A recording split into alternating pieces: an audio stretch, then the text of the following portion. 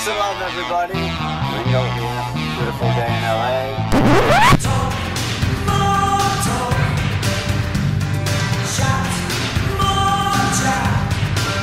So, it was good to be able to kind of get it out in a song.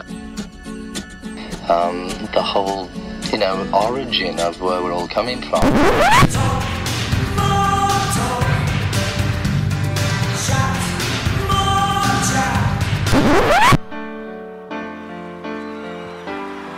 I'm prepared for death because I don't believe in it. I think it's just getting out of one car and getting into another.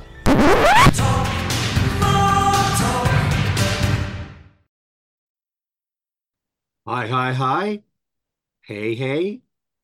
And ho, hey, ho. And welcome to another edition of Talk More Talk, a solo Beatles videocast. This is a show that we do every 2 weeks right here on YouTube and also heard on many audio platforms. We do this Monday nights at 9 p.m. Eastern. I'm Ken Michaels, one of 4 of the regular co-hosts of the show. I hope that you're familiar with my radio program on the Beatles, a syndicated radio show called Every Little Thing. Also, I co-host another Beatles talk show podcast, also bi-weekly, called Things We Said Today. And I have an all Beatles YouTube channel, Ken Michaels Radio, and a website too, kenmichaelsradio.com. And I'm being joined by my 3 regulars tonight. First of all, she is the Queen, Little Queenie, as she's sometimes called. I'm going to have the giggles tonight. Of Beatles social media. She's known for several books that she's written, including Songs We Were Singing, Guided Tours through the Beatles' lesser-known tracks, and also a Michael Jackson FAQ, All That's Left to Know About the King of Pop. Also, Fandom in the Beatles, which she co-wrote with our colleague Ken Womack, and she's also known for being a co-host on another Beatles podcast, Toppermost of the Poppermost.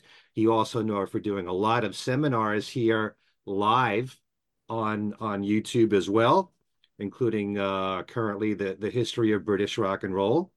And that is our very own Kit O'Toole. Hi, Kit. Hello, everybody, and ho, ho, ho. Or is that Mrs. Claus, though?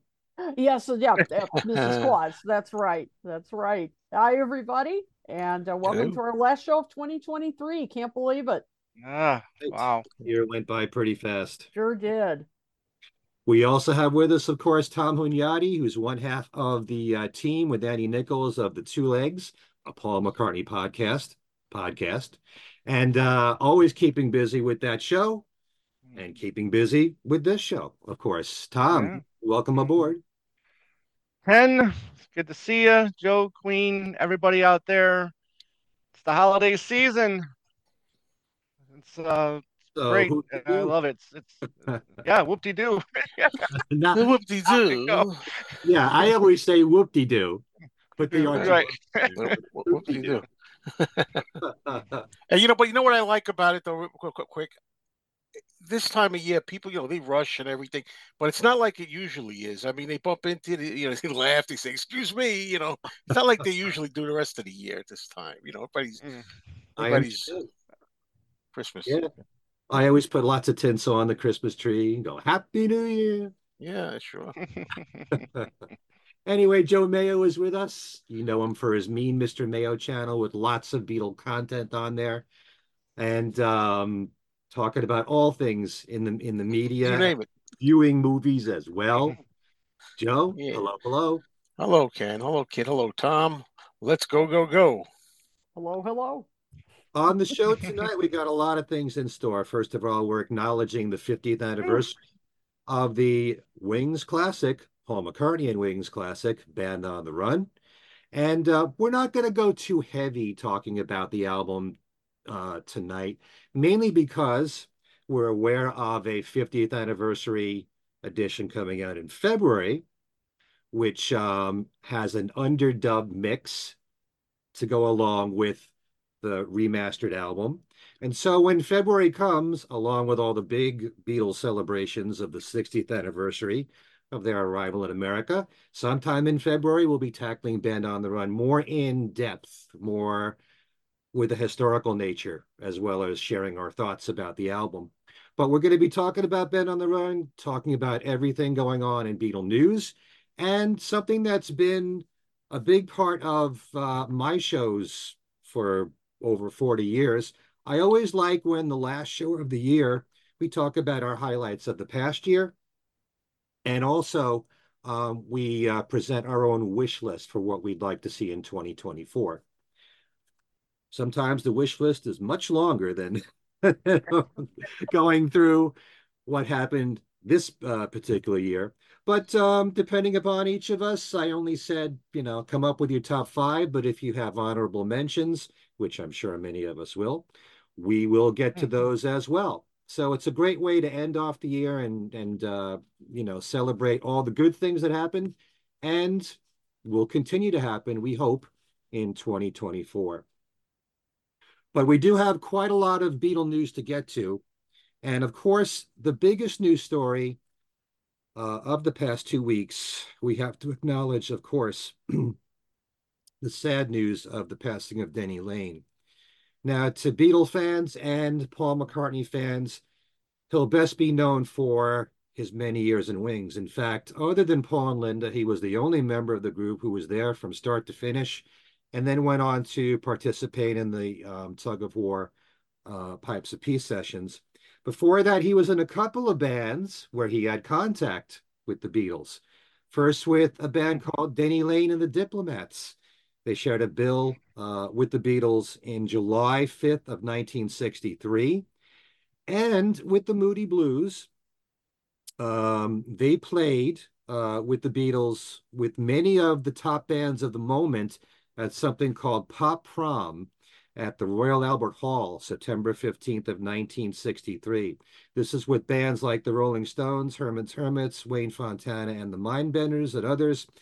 And speaking of a star-studded cast, there was the Moody Blues and the Beatles being a part of the NME annual poll winners for 1964 and 65 at the Empire Pool in Wembley, along with the Rolling Stones, the Animals, and the Kinks and others.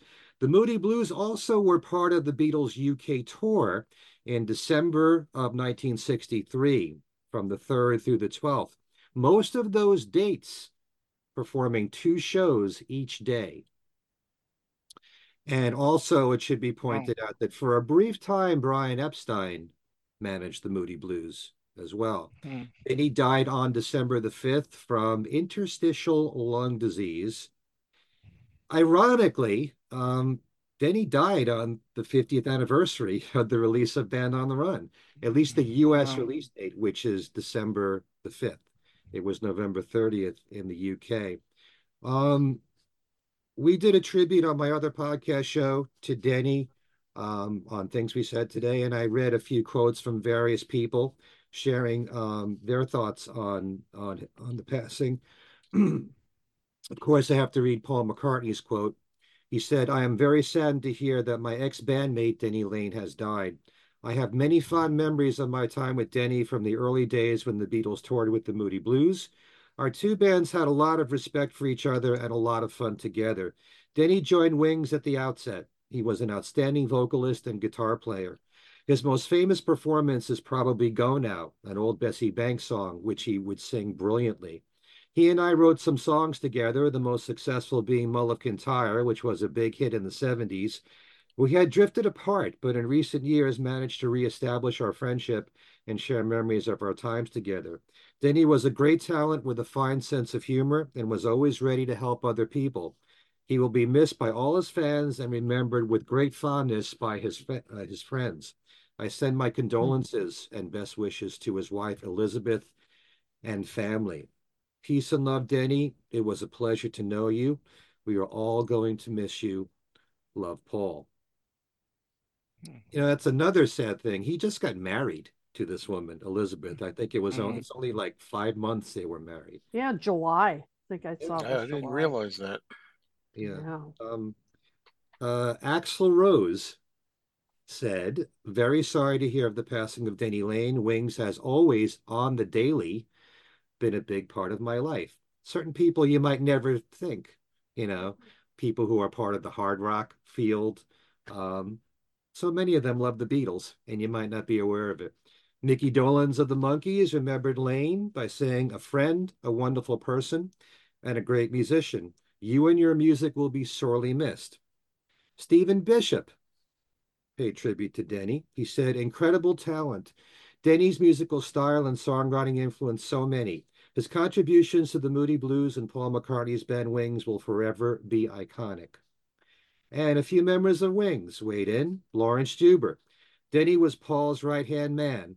When I was a session musician in London, Denny recruited me to replace Jimmy McCulloch as Wings lead guitarist in 1978. He was a compelling songwriter and performer, a rock authentic, having a deep soulfulness infused with a folk sensibility." Denny Seiwell said, "Heartbroken with sadness at the passing of my pal and bandmate Denny Lane. My heart goes to his wife Elizabeth and his children. He was a one of a kind for sure. God blessed him with a spirit for music and making people happy. My wife Monique and I will miss him terribly. From the time we spent together at our farm in Scotland to our Wings tour bus to the stage, he has taken a big part of our hearts with him. Rest in peace, my dear friend." A couple more people here. Nancy Wilson of Heart. "A sad day to lose the great Denny Lane. We recently played Carnegie Hall for the Music of Paul McCartney benefit. My admiration for Denny goes back to his work in the Moody Blues and, of course, Paul McCartney's Wings, and he co-wrote one of my all-time favorite global hit songs, Mull of Kintyre. I'll forever cherish the thrill of singing and playing with him on my birthday, the best gift of all." And finally, there's Bev Bevan, who was the drummer in Denny Lane and the Diplomats and later became the drummer in ELO. He said, "I am so sorry to hear that my old friend Denny Lane has passed away. He was such a talented singer, guitarist, and songwriter.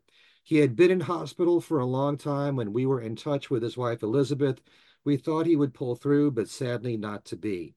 Denny and I met in 1963 when he asked me to form a group together, which went on to be called Denny Lane and the Diplomats. And later that year, we opened for the Beatles at the Old Hill Plaza. He was the most positive person I'd ever met. He was totally sure that he would make it big in the music business and told me that I would too. The world of music has lost a great talent. Rest in peace, Denny." Bev. Really nice things being said about Denny Lane there. And so I thought we'd all just, spend just a few minutes each talking about what Denny Lane has meant to you, to each of you, and I'll share my thoughts as well. First, we'll have Kit say a few words. Sure. I mean, boy, those are just incredible thoughts that people shared, and I think it just shows, you know, I mean, think about when Paul, of course, you know, the Beatles broke up. Paul was on his own, and you know, recorded. I mean, with Linda, of course, as a collaborator. But you know, I think when he teamed up with Denny, you know, he really found, you know, sort of a soulmate in a way in terms of a collaborator. I mean, think about what they worked on together. I mean, you know, Mull of Kintyre is, you know, like so many people have been citing, and that certainly was one of the great things they worked on together. And think about what we're going to be talking about in just a little while, Band on the Run. I mean, you know, with them, just the three of them, and going off to Africa and recording that album after, you know, the two other band members left for whatever reason at you know, kind of the last minute. And would he have been able to pull that album off without Denny? Who knows? I mean, it's really, because Denny was so willing to clearly, you know, to work with him and to develop these ideas. And of course, on that album, No Words was on there, his first co-writing credit. You know, I think his harmonies were such a huge part of Wings as well. I mean, you could really hear, in addition to Linda's voice, obviously, I mean, Denny's you could hear so well in that. I just think he really was such a crucial member of that group, and such a you know, a crucial ingredient of the Wings sound. And you know, I just think, I don't know if Wings would have been Wings without Denny Laine. I mean, I just can't imagine it, you know. And so while Paul was obviously the major force behind it, I think, you know, Denny was that motivator, that collaborator that he needed to, you know, really establish that solo career that he so desired. So it's a, you know, it's a sad loss. And you know, and as so many have said in those wonderful quotes you mentioned, you know, great talent. Yeah, I'm glad you brought up the harmonies, because that's one thing that I always bring up when it comes to, and we say this a lot about Linda, where Linda doesn't get the credit she deserves on Right. these of Wings records and some of the post Wings records from Paul. And Denny Laine was such an important part of that three-part harmony there. Yeah. And Hmm. so, you know, you really notice it, you know, it's a signature sound that they had together, the three of them with the harmonies. But yeah. Tom, how about you? Well, you know, he's a quintessential number two who damn near became an equal to Paul come London Town era. Mhm. You know, he's somebody that you could, you know, if you want to play piano like Paul did, he can come in, you know, if you want to play bass or guitar. He was so talented of a musician and obviously a, you know, a singer. You know, we talk about, you know, him staying with the band, right? Him staying throughout the whole 10 years.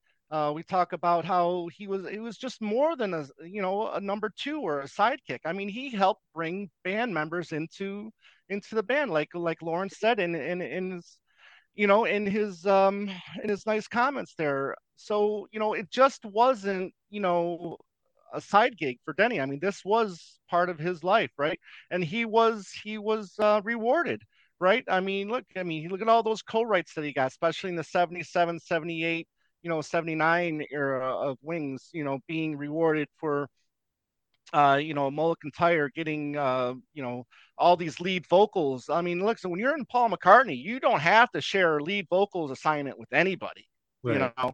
But then, but then here he is, you know, helping, you know, bringing, you know, Denny more as a songwriter, bringing that talent out of him, bringing out his vocals, whether they're backing vocals, harmonies, or being a lead singer. So for that, I mean, you got to really appreciate what Paul was able to do with. Look, I mean, Denny was in his manager's living in his manager's office, was he not? I mean, it was Paul for the most part was giving him a lifeline, Right. you know, and he took, and I think he spent that time, you know, I don't want to say wisely, but I mean, no, look, he spent that time growing as an artist. And when you have someone like a McCartney who can bring that out to you, you know, it's there. You see it on the record, or you hear it on the records. You see it when you watch Rock Show. You see how talented he is and the presence he has on the stage.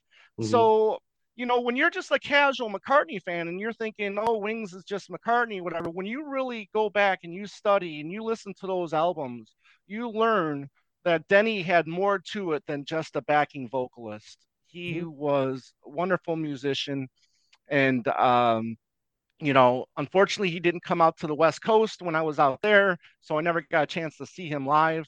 Wish I had to. You know, he did come out during that Rubber Soul Revolver kind of tribute band. You know, unfortunately, I was out of town that weekend. He was in Arizona, so I wasn't able to see him live. But um, a great talent, and you know, and I'm super happy that McCartney gave him a shout out there in Brazil, and on one of the last shows he mentioned him right before he played Jet, so that was a nice little tribute from Paul. So yeah, great talent, and also I'm glad that they were able to, you know, rekindle a sort of relationship after a bit of nastiness there in you know in the 80s.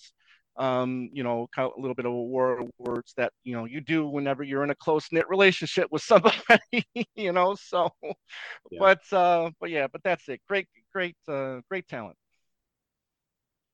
Very well said there, Tom. There's so many things you could say about, and it's very easy for me and us to go off on a tangent, and Right. talk about Wings as a band and what Paul did to try to establish Wings as a band. But the mere fact that Denny Lane, as I always bring up, Wings Over America tour, he sang lead or shared lead Yeah. on 5 songs. Yeah. As much as I love the band he's had for the last 20 years or so, I think they're, fine musicians. Paul doesn't let any of them sing any songs, Yeah. any Right. Right. lead at all. And he let Denny do that. And in the early years of Wings, he would let Denny sing Go Now, and I Would Only Mm-hmm. Smile. He always tried to bring out Denny or other members like Henry and Jimmy McCulloch. But yeah, it just goes to show how much Paul really tried to make Wings, establish Wings as a band. And, Denny contributed so much. And I'm very glad that Lawrence said what he did there in that quote, because it Yeah. reminded me that Denny recruited members of Wings too. Not only Mm-hmm. Lawrence, but I know Steve Holly got into the band because of Denny as well. Um, yeah, Joe, what are your thoughts about Denny Lane? Well, I can't say much else than all of you have just said, because I echo all those sentiments. I'm glad that I got a chance to meet him at the Fest for Beatles fans. One thing I'll add there.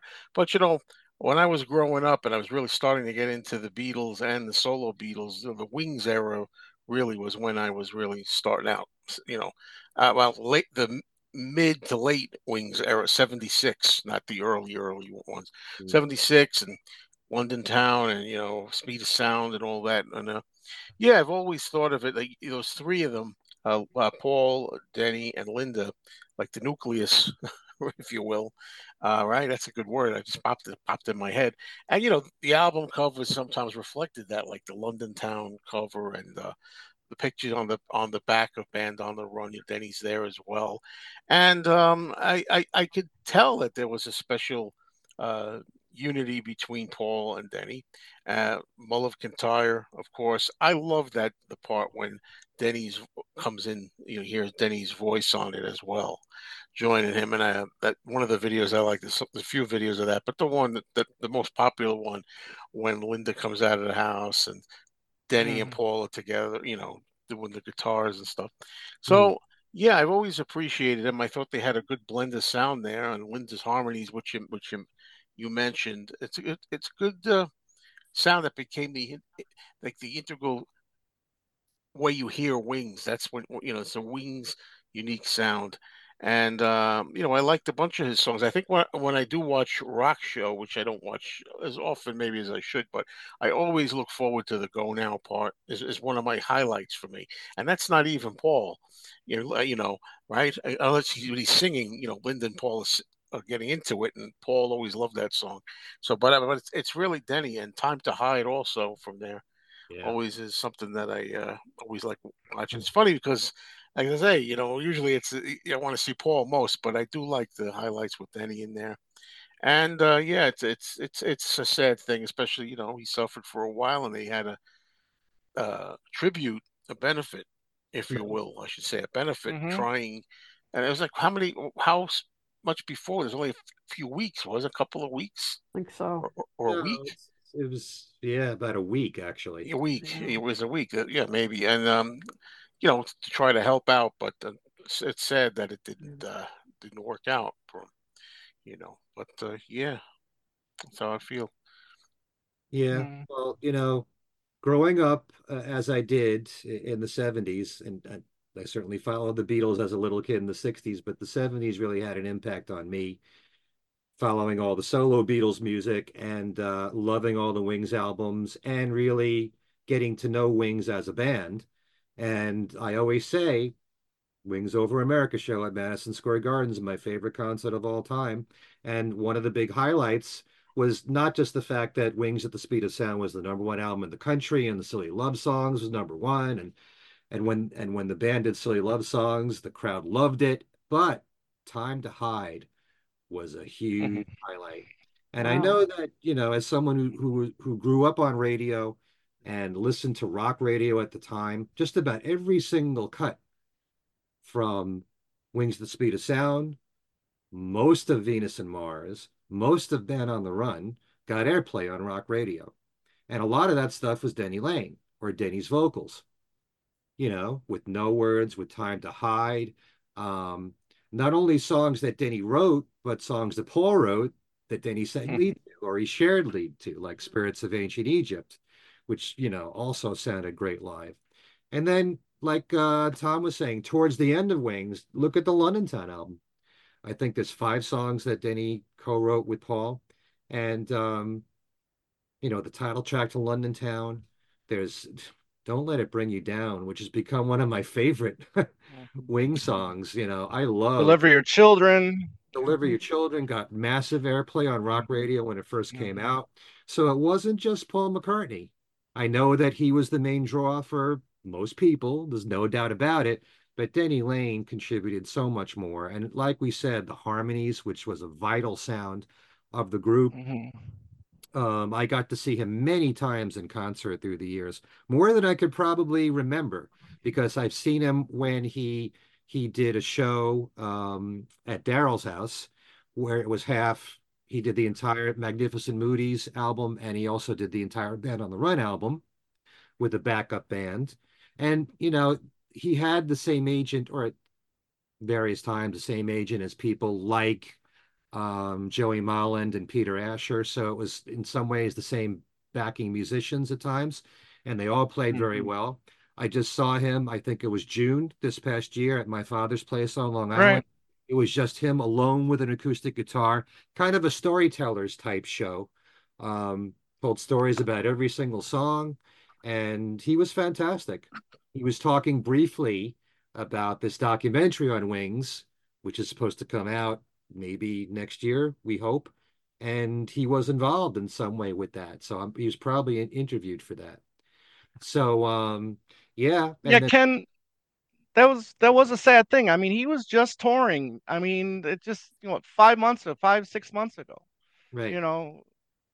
It's so sad. I mean, just kind of like the same situation as when Mickey and Nesmith went out, right? I mean, a couple, weeks after that, he had passed, so. I think people were expecting that about Mike. Yeah. Right. Yeah. Didn't know how soon, True. Just knew it was going to happen. Right. Yeah. Right. But yeah, and I did see that Rubber Soul Revolver tour, and that was a lot of fun.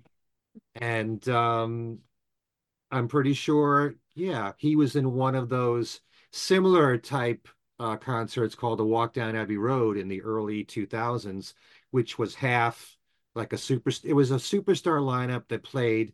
Half of the show was their own hits and half of it was Beatles songs. And Denny Laine was in one of those lineups with some of the same lineups that have been in all these tribute shows for the White Album and yeah, Rubber Soul and Revolver. Right. Yeah. So, it was a terrific performer. I always loved his voice, and just a terrific loss, I mean, whenever I think of like the top 3 songwriters for Paul after John Lennon, other than Linda, and if you want to count Mike McCartney for the McGear album, there's Denny Laine, Eric Stewart, Elvis Costello.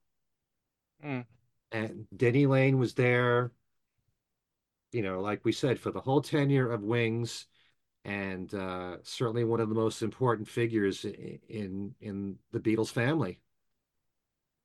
If you covered the group and the solo, there's no doubt about it.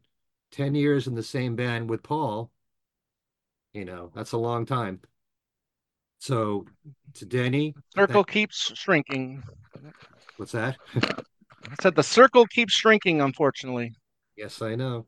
But Denny Laine, thank you for all the great music and all these great memories and for your friendship. I had the chance to interview him twice.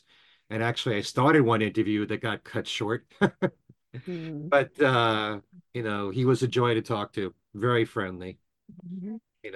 I'll just say this once because there was one time when I was part of this benefit concert for Mike Smith, who was the lead singer of the Dave Clark Five, and they were raising money for him at B.B. King's Club in New York City because he was in this terrible accident at his home in Spain where he fell and he was paralyzed. and Denny Lane, the Zombies, Billy J. Kramer, Peter and Gordon got together for the first time in something like 36 years. And I interviewed everyone except Billy, who I've interviewed several times anyway, for that show. And it was the first time I ever interviewed Denny, and he couldn't have been nicer. He spent the whole hour with me. We talked about all the wing stuff, went into detail about Time to Hide. You know, he's so friendly and warm. He'd recognize me as soon as he'd see me and want to get a hug. You know, I'm gonna miss him, and so many fans, Beatle fans and McCartney fans around the world will too, and many people listening and watching to this show. All right. Sure. And as Tom was just saying before, Paul and his band did a concert. This was in Sao Paulo, Brazil, where he dedicated Jet to Denny Lane. And after the song was finished, the crowd chanted Denny's name. Oh, nice. Yeah. Also, Paul just played his last show of those that were scheduled for his Got Back tour in Brazil. And this was at Maracana Stadium in Rio de Janeiro. This is on December the 16th. I don't know what the story was, but I did hear this was supposed to be streamed on Disney Plus. Yeah. We tried to get it in our house. We couldn't get it, but it's on YouTube right now. Someone posted the entire concert, bottom right corner. It says Disney Plus. Maybe it was aired in Brazil. I'm not quite sure, but you guys want to watch it? Right now, the entire concert. Okay. And talk about a ruined opportunity. How do you go to Brazil and not play Back to Brazil? I don't care what you think of the song, whether you like it or not. Well, I would have went to the restroom at that point, I think. I was going to ask, did anybody know if he played Back to Brazil? So he did. He didn't. Oh, no, he did not. That's really, that is a wasted opportunity. I thought a few years ago he did play that. He did. He did. Yeah, he did. Okay. All right. And he should do the entire backseat of my car in Mexico City. Maybe he'll do a tribute to Denny soon. He'll do Magneto Entertaining Man, possibly. No. Tribute to Kit, really.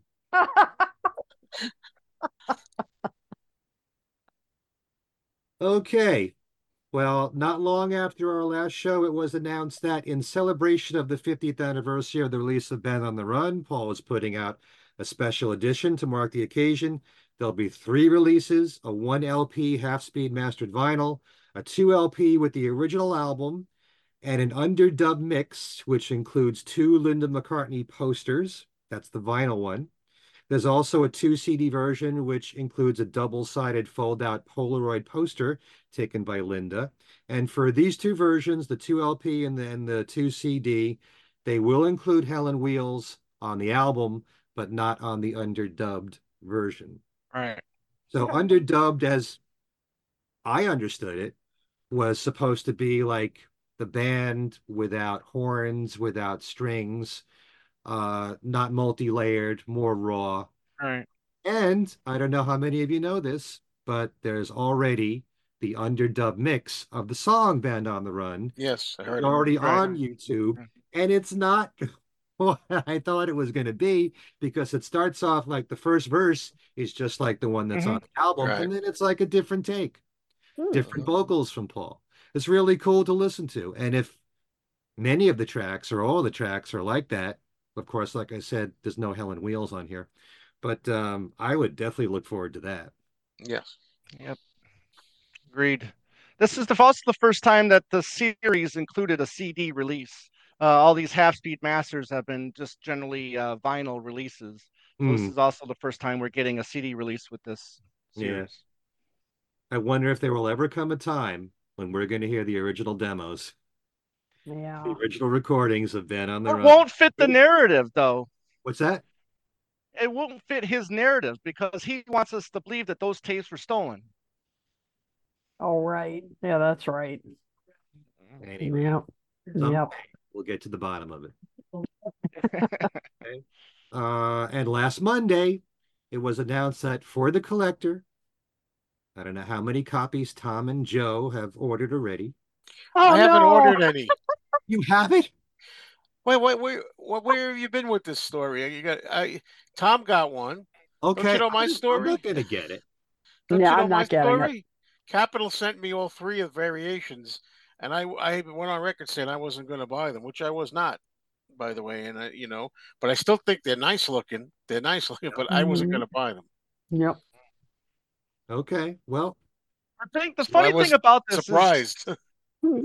yeah, the funny thing about this release is okay, here he announces that it's the anniversary of this release, okay? And then what earlier in the month he announces Band on the Run. This came out, 10 days or 7 days after the announcement. Why couldn't they do that with Band on the Run? You know what I Yeah. mean? It was really weird. If you want to celebrate the 50th anniversary of Band on the Run, do it in December, like when it came out. Don't wait till February. I mean, if you could release this within a week of announcing it, you could have done that with Band on the Run as well. Darn right. Thank you. let's all gang up on Paul. A lot of fans are not happy about this. The people No. are not receiving this well. This one Yep. at all. Okay, well, I only care about having the music, and I got the Mhm. reimagined too, so I'm happy with that. Yeah. Yep. But it's being called a 3x3 edition for his third anniversary, and it does come with new cover artwork, like you were showing, plus an Ed Ruscha sketch poster, plus a variant selected at random for each purchase. Doesn't it have the handwritten lyrics for Some either of them Pretty Boys. do. or I Kiss just This happen one, to have yeah. the. I just happen to have this. This is the Pretty Boys lyrics. Yeah, Right. there you go, right there. Yeah. But that comes with the album, right? One of them, the one that I showed, it came with that one. Okay. Then there was also another set of lyrics that came with one of the other options as well. So Kiss of Venus. all three, Mhm. yeah, Kiss of Venus. So all three versions got a different item, Okay. as well as the sketch design for the album cover. But Okay. the odd thing about it is that people are a little miffed about it. I understand if you're a collector and you want to have all three variants, you can't choose them. You can't pick the ones you want. Although if you want only one special one, you can't pick the one you want. Right. They send you whatever. And if you say order three, you may get three identical ones or two of one and one of the other. There's no And way people of have, getting all of the three. yeah, people have did that, ordered 3 or 4, however many you can order at the same time. They have ordered that many and have gotten the same of all 4 were the same. Yeah. Wow. So, yeah. Oh, well, you're gonna have to keep trying. But they were warned. But they were warned, though. Yeah, It did say in the description. It did say in the Mhm. description Yeah. that they cannot guarantee that if you order multiples that you will get all 3 variants. Okay. All right. He's keeping the collectors happy. Well, at least 2 Keeping of the them. collectors broke. Yeah, that's more accurate. Okay. One of the major releases for Beatle fans this past year was Paul McCartney's book of photos from his private collection called Eyes of the Storm, drawing on photos of the Beatles from November 1963 through February of 64, as Beatlemania was about to sweep the US and the world. And now an exhibit of these photos will be running at the Chrysler Museum of Art in Norfolk, Virginia, featuring 275 of Paul's photographs. Video footage is also included in the exhibit, which is described as an immersive experience capturing the Beatles from their perspective at performances in Liverpool and London and in New York at the Ed Sullivan Show. Admission to this museum is free, and the exhibit is running now through April 7th. And that's in Norfolk, Virginia? Yep. This train's going in the other direction to Norfolk, Virginia. Oh, There you go, Gary. That was for you. Win for Gary Wilbur. Ugh. All righty. Let's hope they don't start in with the Odd Couple now. Yeah. Oh, man. All right. Now, some exciting news coming from our good friend Gary Burr, who has, for a long time, been working with Ringo Starr from back with Ringo's time with Mark Hudson and many of his albums after Hudson. Gary wrote a song that will be on Ringo's next EP, which, as we've heard, will be his country EP, and he says it's due out in March. Gary's wife, singer-songwriter Georgia Middleman, along with Mike Noble and Larry Paxton, will be on the song. Didn't say what the song title was. Ringo said, it's a great song with a great band that I couldn't be more excited. So, mark it down. Next March, we should have Ringo's next EP. Gary was a fantastic guest recently on Things We Said Today, talking about his career and work with Ringo. If you can, please check that out. Ringo's also on the front cover of the December-January issue of AARP magazine, which I haven't gotten yet. I'm waiting for my copy, and so is Joe. Also, I'm not subscribed. I'm not subscribed. Sure. I'm not, but I am going to subscribe because I want to get auto insurance through that. That's cheap. Okay. And also for the Ringo issue. Yeah, I have a Paul one. Recently, I reported on a major Yoko Ono art retrospective running next year at the Tate Modern in London from February 15th through September 1st. Well, there will be a book in association with the Tate due out March 24th next year called Yoko Ono, Music of the Mind, covering her entire career and, of course, her time with John. So that looks to be a very promising book right there, very extensive. March 24th, Yoko Ono, Music of the Mind. Sean Lennon has teamed up with Pixar alumnus Dave Mullins to create a new short, an animated film for the Christmas classic Happy Christmas War is Over, which will also use Peter Jackson's visual effects company, Weta FX. The Hollywood Reporter says that in 2021, Sean was looking for a way to make a music video for Happy Christmas, and because the song is more than a Christmas song, it's also a peace anthem, he wanted to get more treatment than the airplay on radio and playlists. He wanted to reintroduce the song's message. The song, according to Sean, quote, just felt like it deserved deserved some kind of peace to help get it out there for another generation. The only problem was that every music video idea seemed to trivialize it. It almost felt goofy, like a Hallmark kind of thing. What are we going to show? A family sitting around a fire? It needed an actual narrative. When talking on Zoom, Sean and Mullins hit upon the idea of the Christmas truce that happened between the Germans and British soldiers during World War I, where they stopped fighting during the holiday and played impromptu games of soccer. This may seem like an idea that someone else that we know might have used in a video. Paul, somebody or other, for Pipes of Peace. I wonder if Sean's ever seen the video. Yep. The film, which has been finished, is called War is Over, inspired by the music of John and Yoko, and it concerns a chess game played against enemy lines with the help of a heroic carrier pigeon. The animated film is 11 minutes long, and it's already had an Oscar qualifying run. And at the moment, it's looking for a distributor. So let's hope we get to see this fairly soon. Certainly in time for Christmas would be nice.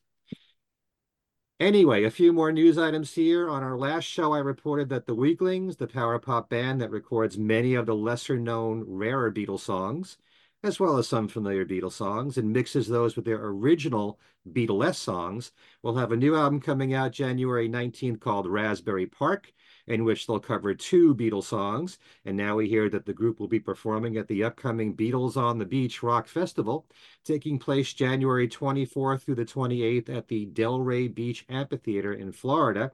And the Weaklings will be opening for Cheap Trick. Heavy-duty stuff right there. The Fab Four will also be among the headliners. For more information, you can go to BeatlesOnTheBeach.com. This will excite many Badfinger fans. This Thursday, there'll be a new release of Pete Ham demos. The collection is called Gwent Gardens.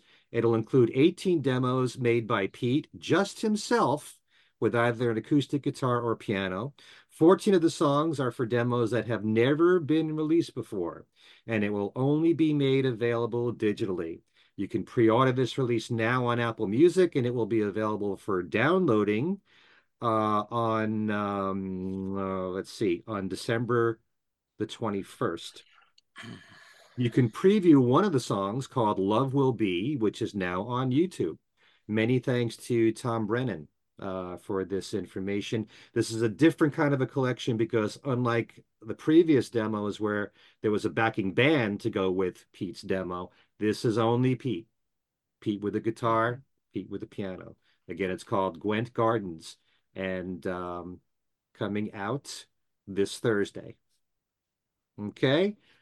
You might remember several months ago, I talked about Mark Hudson, and on his Facebook page, he was talking about a Hudson Brothers reunion and that there would be a concert that would be streamed in October. Well, that never happened, but we do have an update. They are supposed to be getting a new website soon, the Hudson Brothers, and they're saying on Mark's Facebook page they are planning live dates in March next year. So I know a lot of Beatles fans love Mark Hudson, love the Hudson Brothers. Been a long time since they did anything together.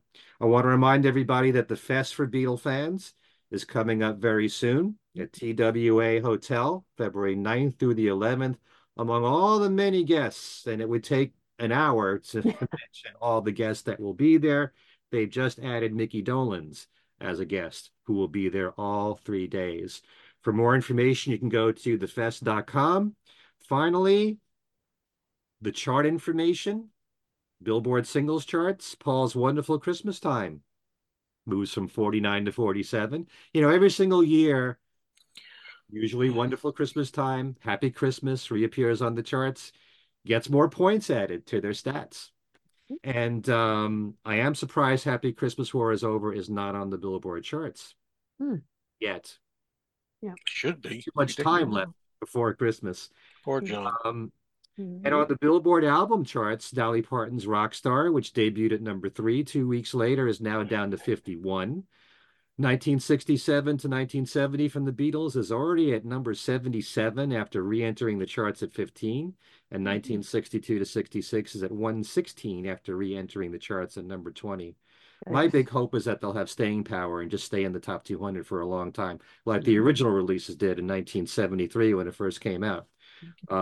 It should, considering it's a greatest hits with a lot of great album cuts on there. Just hope that it hangs on there. And then finally, in the UK, on the official singles charts, Happy Christmas is there at number 21. Wonderful Christmas Time is number 25, and Now and Then is at number 65. It did go to number 1 there. It's spent 7 weeks on their chart so far. And then they also have their official physical singles chart, which is for physical sales, LPs and CDs. Now and Then is still number 1 on that chart. And Rewind Forward, which I was told by one of our viewers who commented about this in one of our shows, it might have been the last one. Rewind Forward's referring to the EP, not just the one song.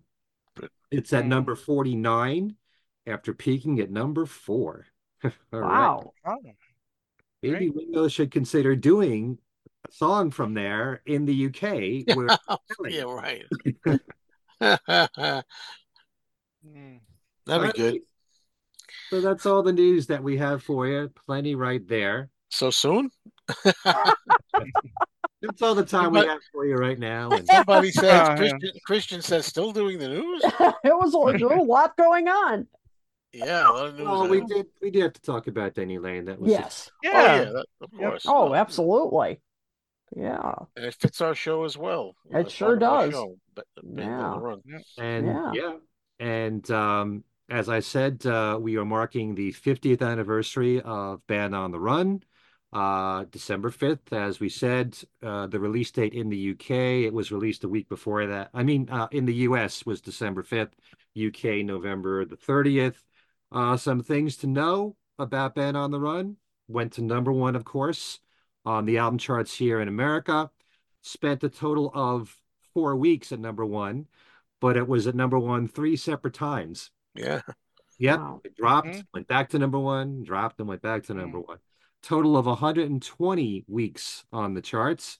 It spawned 3 hit singles here in the US, first with Hell on Wheels at number 10, Jet at number 7, and the title track to Ben on the Run, which went to number 1. It is by far and away, without question, still to this day, the most successful album that Paul has released in his post-Beatles career, whether you include Wings, solo music, The Firemen, whatever you want to call it, anything that Paul has released, Ben on the Run has been still the most successful album of his career after the Beatles. And I can tell you that on every tour since the album was released, he has performed Band on the Run. Almost every tour, he's done Jet. And also on almost every tour, surprisingly, Let me roll it. he never stops playing Let Me Roll It. I used to love that song. What did you used to? Now you're tired of Used it. to. Yeah. Yeah. These are things I used to dream about, seeing, and Hey Jude as well, and all those. And Yeah. now it's like, wow, you hear them so many times. You never thought you would get to that point. Yeah, you do wish he'd shake up the set list, but then again, just grateful that he's out there doing anything. And there's so many fans out there that never saw him, and he's playing areas that maybe he hasn't played before. So those people are excited. Radio, I hope many of you still care about radio. Radio still plays Band on the Run and Jet on classic rock. And sometimes you will hear Let Me Roll It. And you will, once in a while, hear 1985. Up until the more recent appreciation of Ram, Band on the Run is usually, universally, looked at as being Paul's best album. I know there have been a lot of surveys on YouTube, everybody having YouTube channels, and so many people posting Ram at number 1. But I guess overall, you still would probably have to consider Band on the Run, by most people, to be the number 1 best album from Paul. We all have different tastes, and I'm certainly glad anytime another album gets appreciated. Some albums take a long time to be appreciated. I'm certainly glad about, Ram and how it's so well respected now. So we're going to start by asking you guys some very general questions about Band on the Run. Is this an album that you still listen to often? Or is it just once in a while? Or do you prefer to give Paul's other albums or Wings albums more of a chance? So why don't we start with Kit this time? I don't listen to it as much as I used to. I mean, I used to listen to this a lot. Is I really, there's hardly a bad track on this. And maybe I don't listen to it quite as much, partly because of what Joe just said. Because things like Let Me Roll It, I mean, I used to love that song. Right. And yes, ever since Paul started doing it in concert again and again and again, the power's worn off a bit. I will admit. I still love it, but it's just, I don't turn it up as much as I used to. I guess I find myself giving albums like Chaos and Creation and Memory Almost Full and all some more plays than this in recent years. But I still play this periodically, just not quite as much, because I still think Band on the Run holds up. I mean, I just still think as I said, hardly a bad track on this. The songwriting is solid. The production is great. I mean, really, just from start to finish. I mean, the sequencing is so good. I mean, going from Band on the Run right into Jet. I mean, come on. It just doesn't, it doesn't get any better. I even love Bluebird. I mean, I've always thought that was an underrated track on this album. I loved it. I loved it from, the moment I first saw Rock Show and saw them playing this, and I just thought that was gorgeous. That may have even been what convinced me when I was much, much younger to get Band on the Run, to get the album, because I was just like, what's that? That's such a great song. I mean, there are just so many wonderful moments on this album. So maybe don't play it quite as much as I used to. Do a little burnout on some of the tracks, but it's still such a stellar album that still holds up 50 years later. Hasn't aged today. Okay. Very good. Joe, you'll be next this time. It's a great album. Still holds up. It deserves a place. If people want to say Paul's best album, I mean, that's all. It could be subjective. What do you like the best? What do you favor? But I find myself not playing it all the time. I play like Kit just mentioned. It's funny. I just took some, a couple of long car rides, and I played Chaos and Creation. I brought that with me, and then another time I played Memory Almost Full recently on the ride. And then after Denny, the tribute, I grabbed London Town. I played that, which I hadn't heard in a while. But I don't seem to go for this. I go for Venus and Mars a lot. I don't know why. Maybe because I'm just a little OD'd in a way on this, but I recognize the greatness of Band on the Run. Right.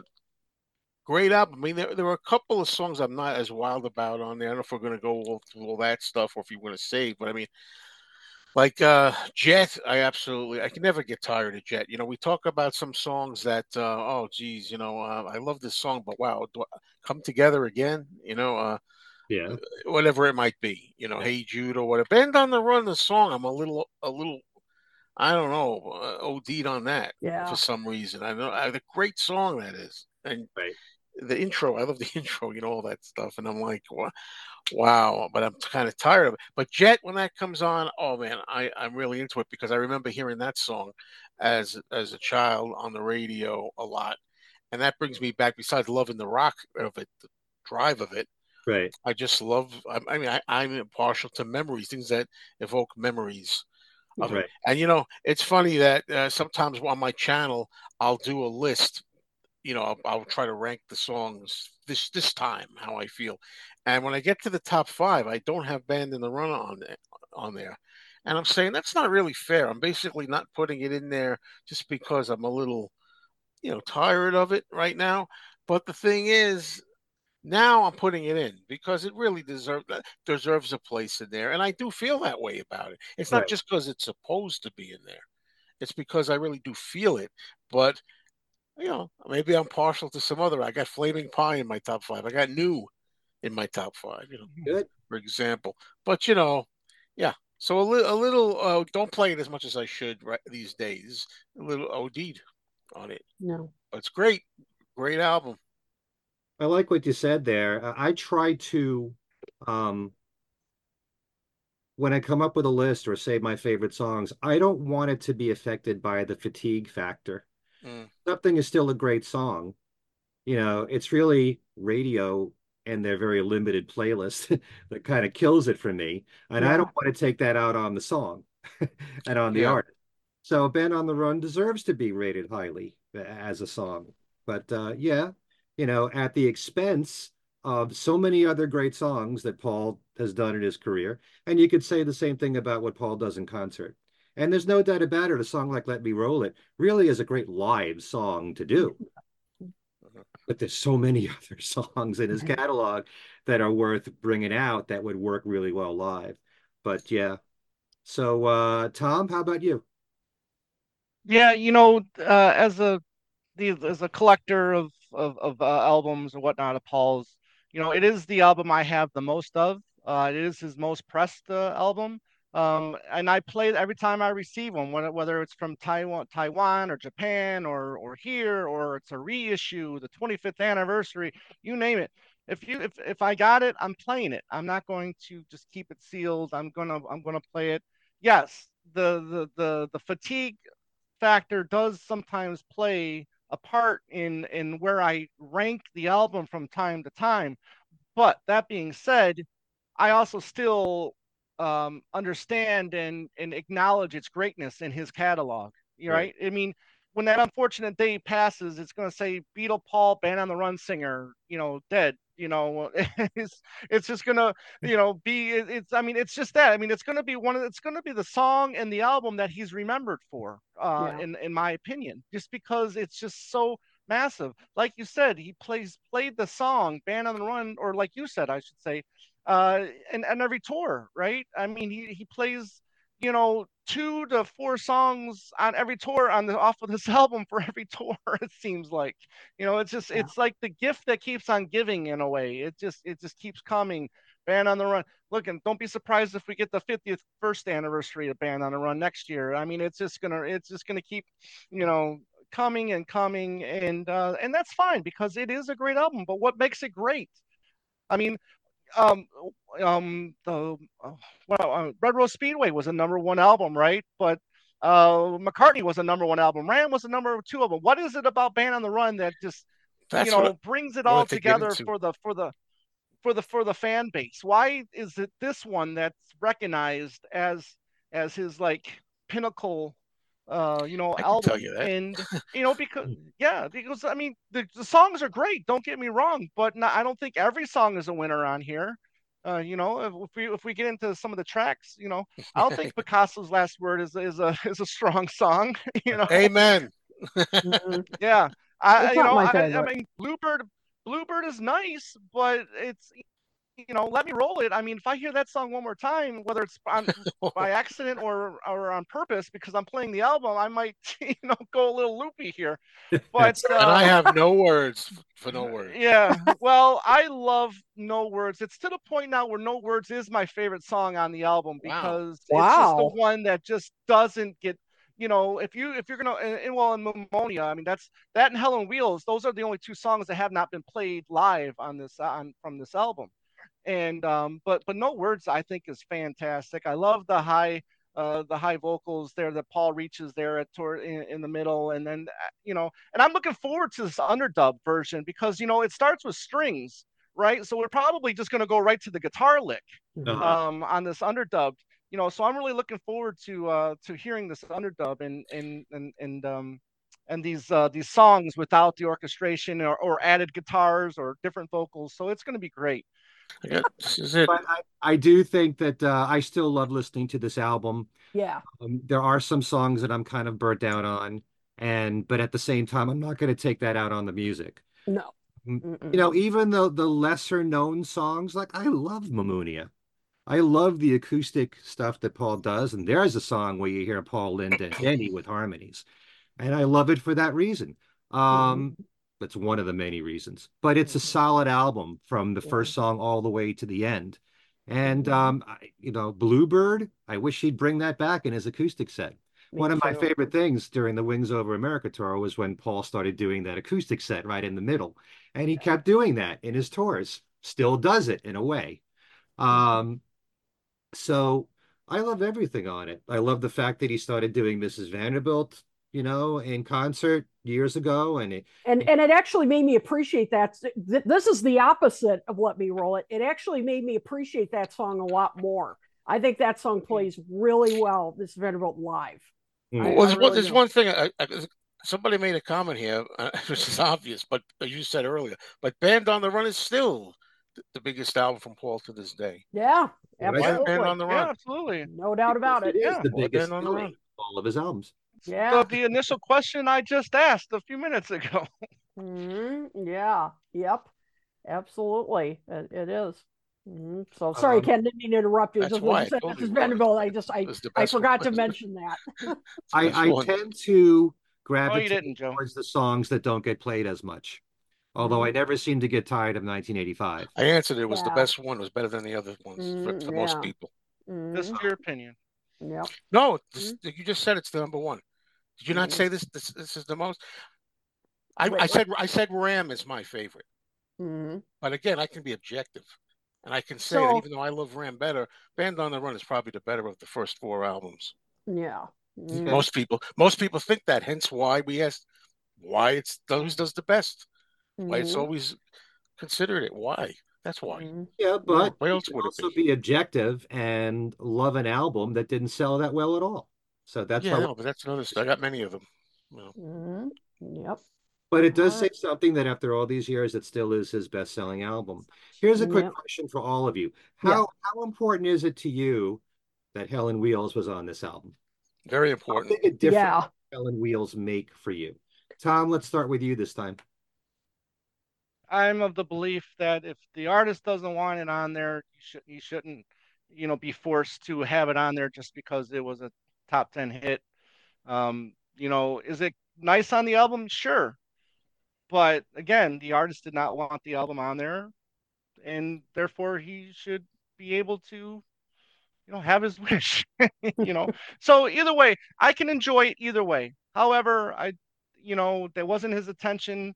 I enjoy it with or without, but you know, he let the studio heads win or the suits win on this one in the U.S.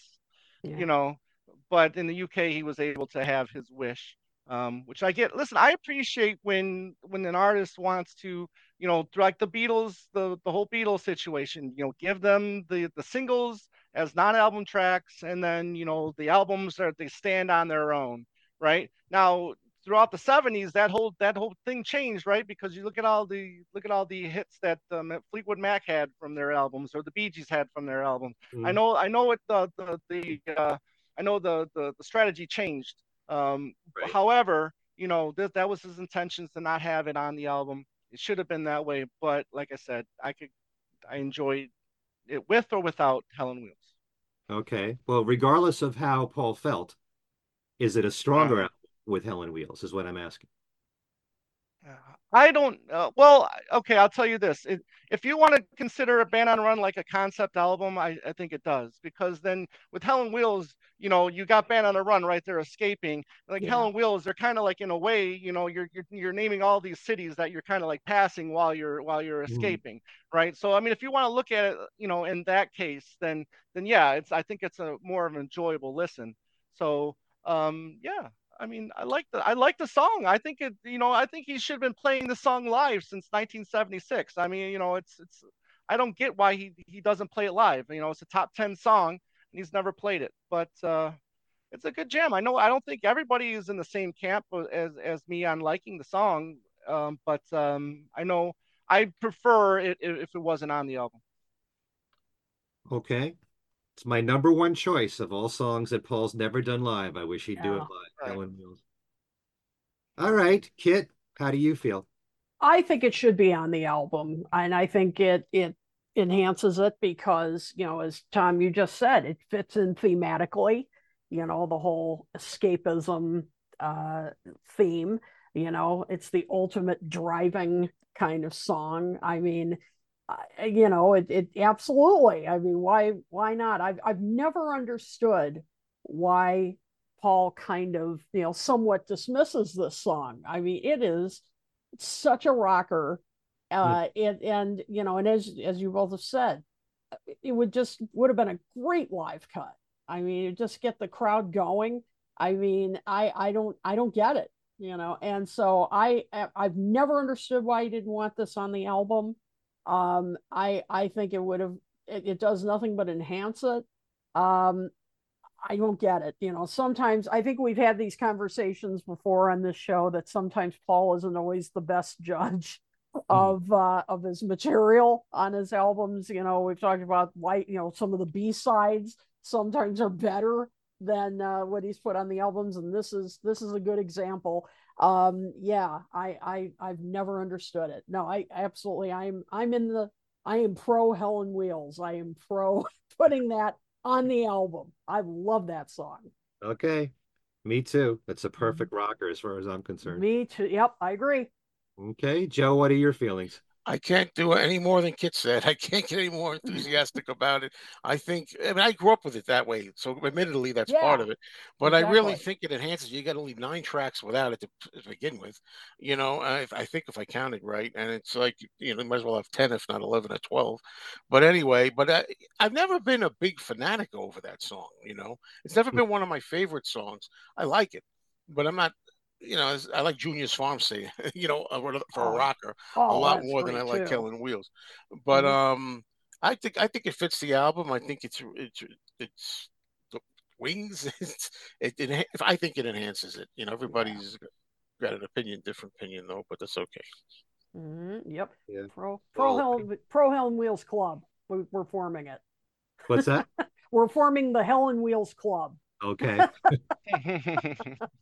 I definitely am in the camp of it belongs on Band on the Run. But Paul is from that period when artists made singles and albums separately, and their mind thinks differently. There are times when they think about a certain song they want to release, and they say, well, why don't I just make it a single? And then there are albums that have been put out where there are no singles, like the first McCartney album, for example, or Wildlife, even though they were going to put out Love is Strange. But anyway, no, I love Helen Wheels, and it seems because I was brought up on it that way. Yeah. The album's pretty naked without it. To go from no words to Picasso's last words, I don't know. It needs that rocker right in the middle. It was placed really, in the right spot strategically, I think, on the album. And it was good to have. It was fascinating to watch as a fan, this buildup of Paul from 1970 through 73, trying every which way to be successful with different types of albums, from going from Ram to, well, McCartney to Ram to Wildlife, but still having hits and still charting well. You know, who wouldn't want to have an album go to number 2 like Ram, or McCartney at number 1, or Red Rose Speedway at number 1? So he was still doing well anyway, but critically, he wasn't. But yet when Band on the Run came out, it was like a breath of fresh air for a lot of the critics. And it was like, this is the McCartney that we know, what he's capable of putting out. That's what I meant. Yeah. Huh? That's all I meant. You said it real quick or simply. That's what I meant. Okay, well, everybody has different tastes. There are times I'd rather listen to Red Rose Speedway over Band on the Run. Me too. Okay, well, I just said I played Chaos the other night, and I'm playing Memory Almost Full. Yeah. Dan, you love it all. Like, we get it. I love it all. I love most of it too. I mean, really. I missed the button. Okay. So if you had to pick the best songs, let's say your top 3 from this album, what would you pick? Kid? Oh, you're asking like my children or something. My favorite children. This is tough. Let's see. I guess at this time, and if you ask me tomorrow, I'd probably pick different songs. Probably, I guess I'd say 1985, Mrs. Vanderbilt, and Jet. I guess those would be my top 3, the rockers. Okay. Tom? Right now, as I'm looking at this album and thinking about this album, my top 3 from this album are No Words, 1985, and Jet. Joe? Mine are the same as Kit's. Jet, Mrs. Vanderbilt, and 1985. The song Band on the Run, great though it is, like I said, I'm just really kind of OD'd. Me too. Okay. Mine would be 1985, Helen Wheels. And probably, I still haven't gotten tired of Band on the Run as a song anyway. I love songs that have all these different sections that you go to. The way the whole song was constructed, it makes it so interesting. Yeah. All right. So even though we've touched upon this in our conversation, very quickly, yes or no, is this his best album?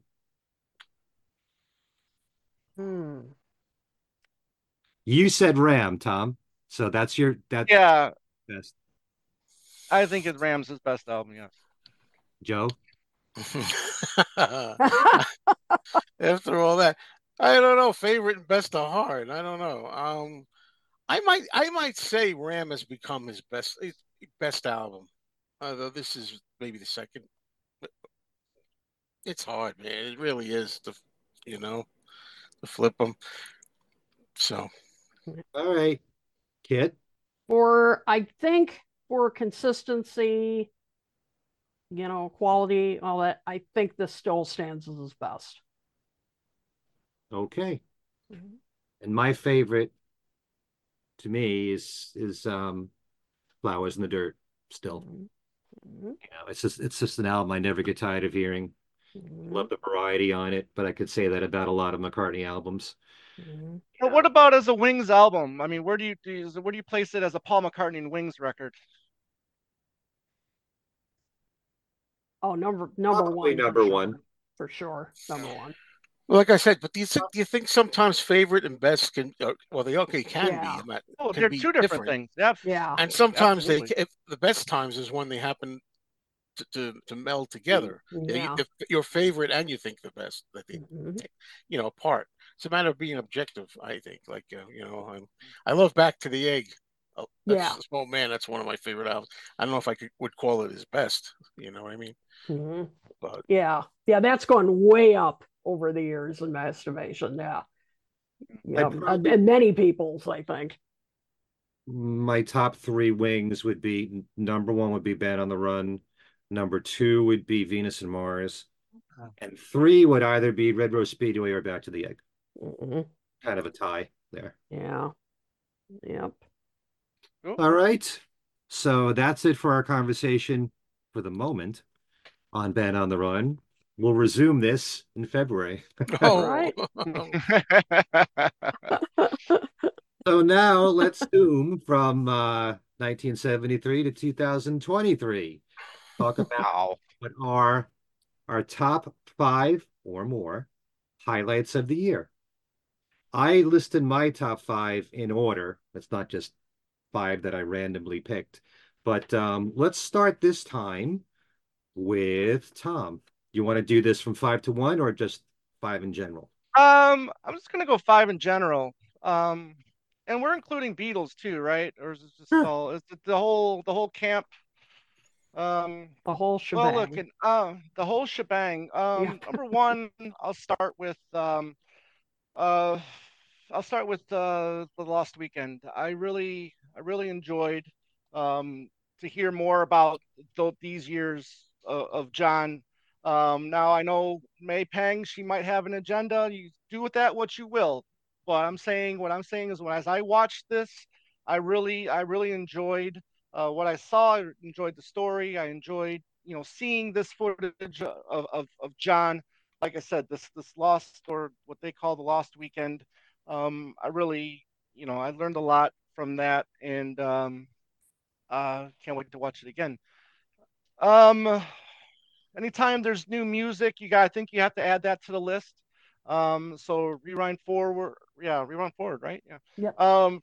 Ringo, the latest EP.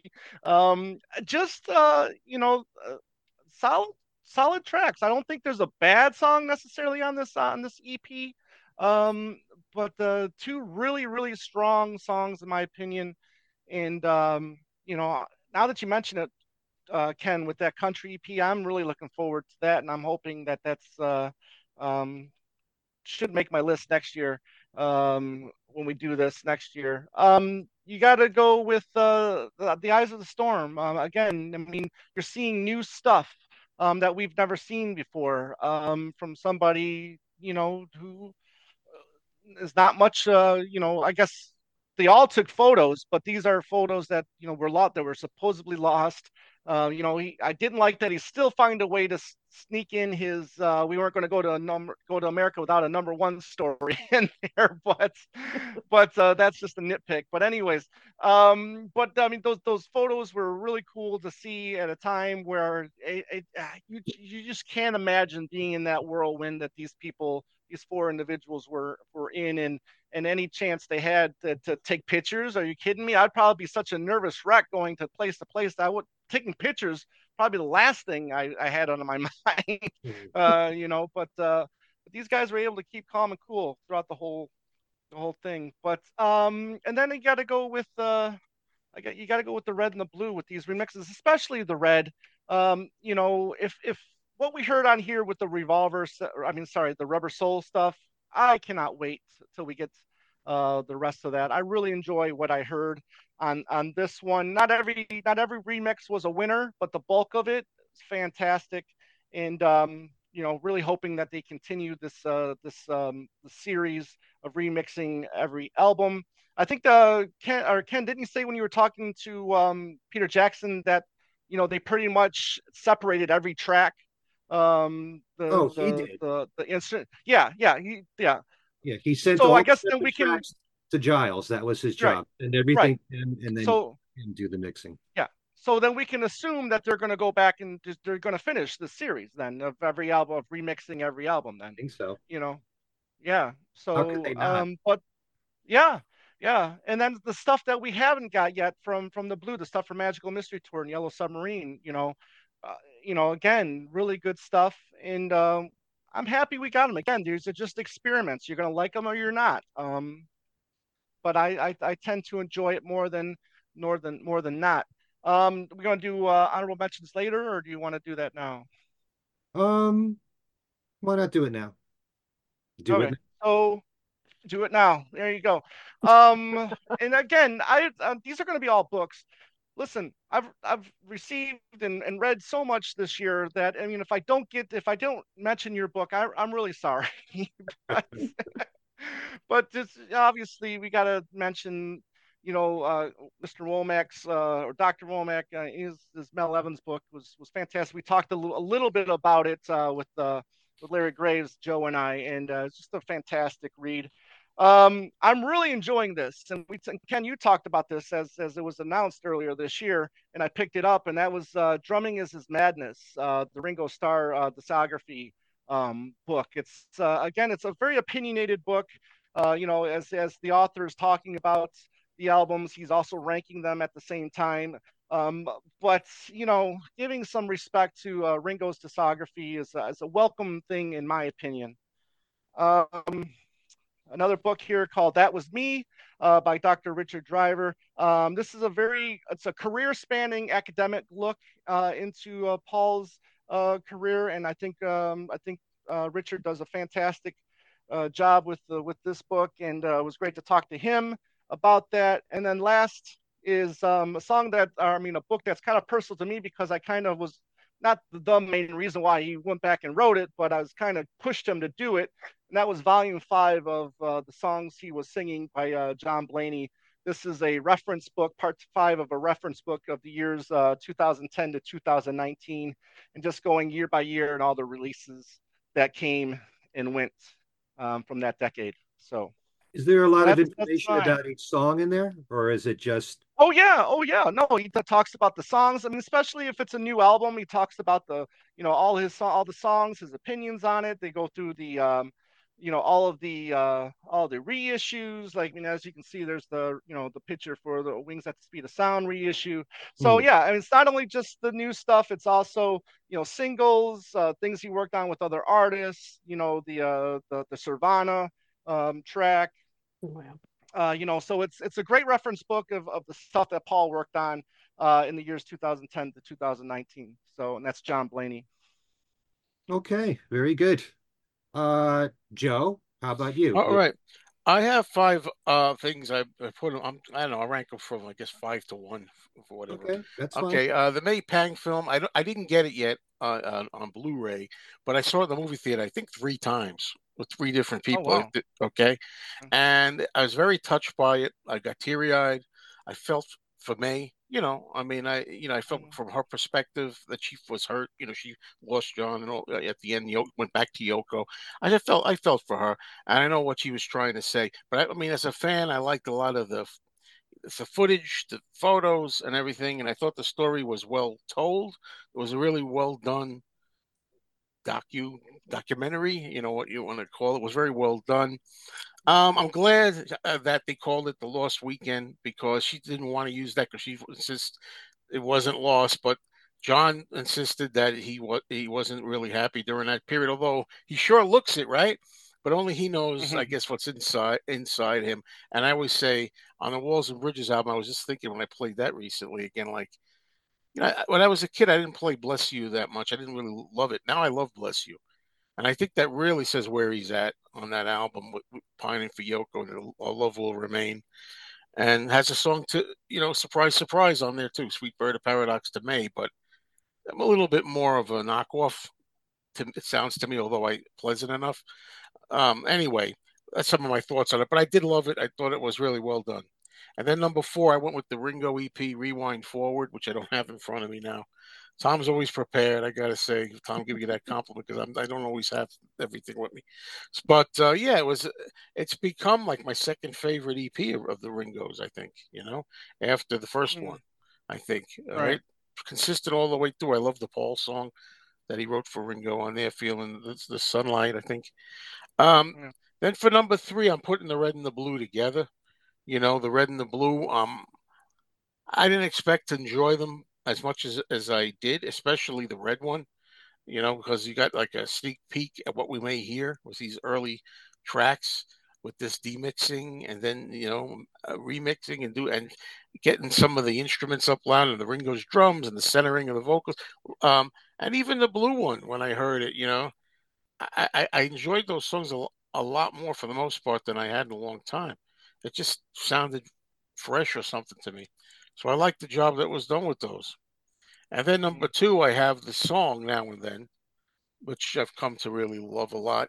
I Right. didn't really wasn't wild about the demo, but boy, I was so shocked and stunned what they were able to accomplish with that.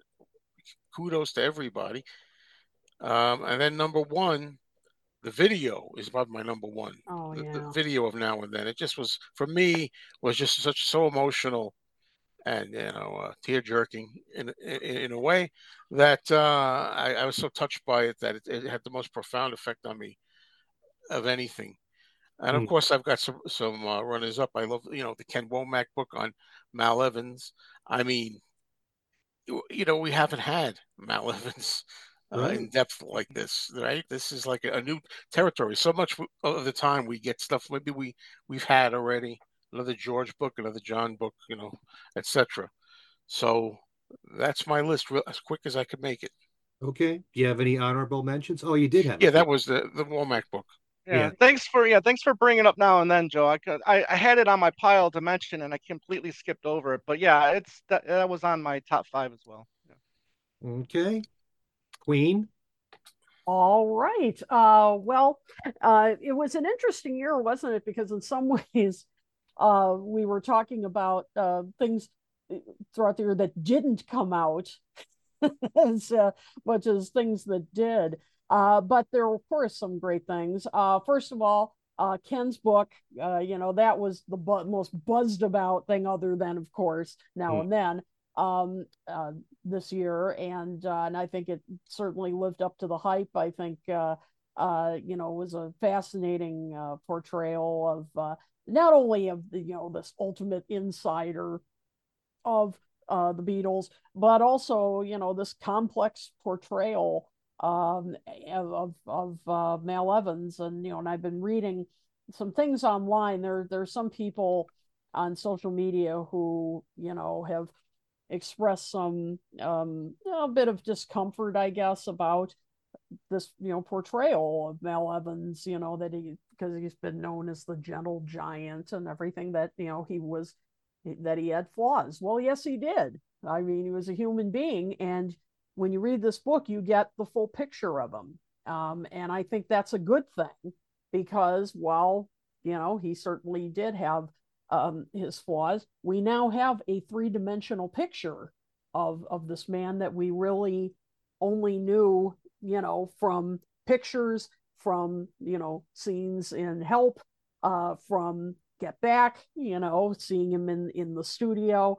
I mean, we really have this, it's a warts and all presentation, but I think Ken does it in a respectful manner, Yes. because it's a balanced portrayal. So those that are saying this stuff on social media about, oh, it's you only see his negative side. No, you don't. It's a very balanced portrayal, and as I said, we now see him as a full person, and so it's a really great book, not just about inside stories of the Beatles, but about fame itself. So really enjoyed that. You've both of you mentioned the red and blue albums, and that was a pleasant surprise. I think I've talked about in this show, and I've talked about in some others, the red and blue albums, why are they bothering with this? And yes, the red album in particular. I mean, some of those mixes of the early stuff, wow. I mean, they, really breathe some new life into, I Want to Hold Your Hand and some of the early stuff. So I cannot wait to see what they do with, Rubber Soul and other albums, particularly with the Beatles, right, Joe? Yes. We love that album. So that was a pleasant surprise. I also want to point out an album that came out this year that kind of flew under the radar, and it's a collection called We Can Work It Out, Covers of the Beatles, 1962 to 1966. It's on Cherry Red, which always puts out some great compilations, and it's a 3-disc set of it's a collection of covers. I mean, everybody from Billy J. Kramer to Petula Clark to Cilla Black. I mean, everybody you can imagine. Liza Minnelli. I mean, everybody you can imagine on 3 CDs, and it's like $25. And I think you can find it for even cheaper than that if you shop around. Pretty good deal. And I mean, you get, over 50 tracks, and it's, all these covers of Beatles songs all in one place. And I got it, and I'm really enjoying it.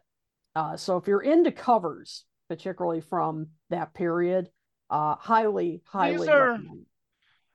These are original covers from obviously the original artists from the 60s, 70s. Yes. I mean, these are from decades long, 62 to 66. 62 to 66. Okay. Mm-hmm. All right. Yep. So yeah, it's a specific time period, but Okay. I mean, yeah, I missed that part. Yep. And some well-known artists, some British, some American, really fascinating stuff. So if you're into covers, check it out. I really loved it. And then just a couple of books I want to mention. We've in fact, Ken, I think you've had them on your show. Act Naturally, The Beatles on Film, by Steve Matteo. Have you guys had them on your channels too? Yeah. Yep. I haven't yet. Yep. Yeah. Oh, you've got to have them, Joe. It's a fascinating book, because not only does it talk about, Hard Day's Night, Help, Let It Be, Get Back, but it also gives a background about British film, which the history of it, why Hard Day's Night was such a kind of groundbreaking film, Richard Lester's history in film, fascinating. So it's not just about the Beatles films themselves. So, really enjoyed that. And finally, Luca Perassi's newest book that came out this year. Oh, yeah. Yep. Paul McCartney, Music is Ideas, the Stories Behind. I thought it was last year. Yep. I thought it was last year. That's why I didn't include it. Oh no, that's our Everybody. Believe it or not, Actually, came out this year, and it's boy, is it chock full of information. And this is the first book I've had by Luca. I mean, I've heard about his stuff so long from you, Tom, and others. Wow. Right. It is. I mean, it is just chock full of information. But yes, I know you've had him on your show too, Ken. I mean, just chock full of information about, every, song that Paul has recorded. This is, what is it, number 3 in the series? Is that or number 2? I forget. No, it's the first it's the first volume in a new series. Oh, it's a new series. Okay, because I know he's done series before. It is just the amazing amount of detail that he has. So recommend that. And just quickly, a couple of runners up.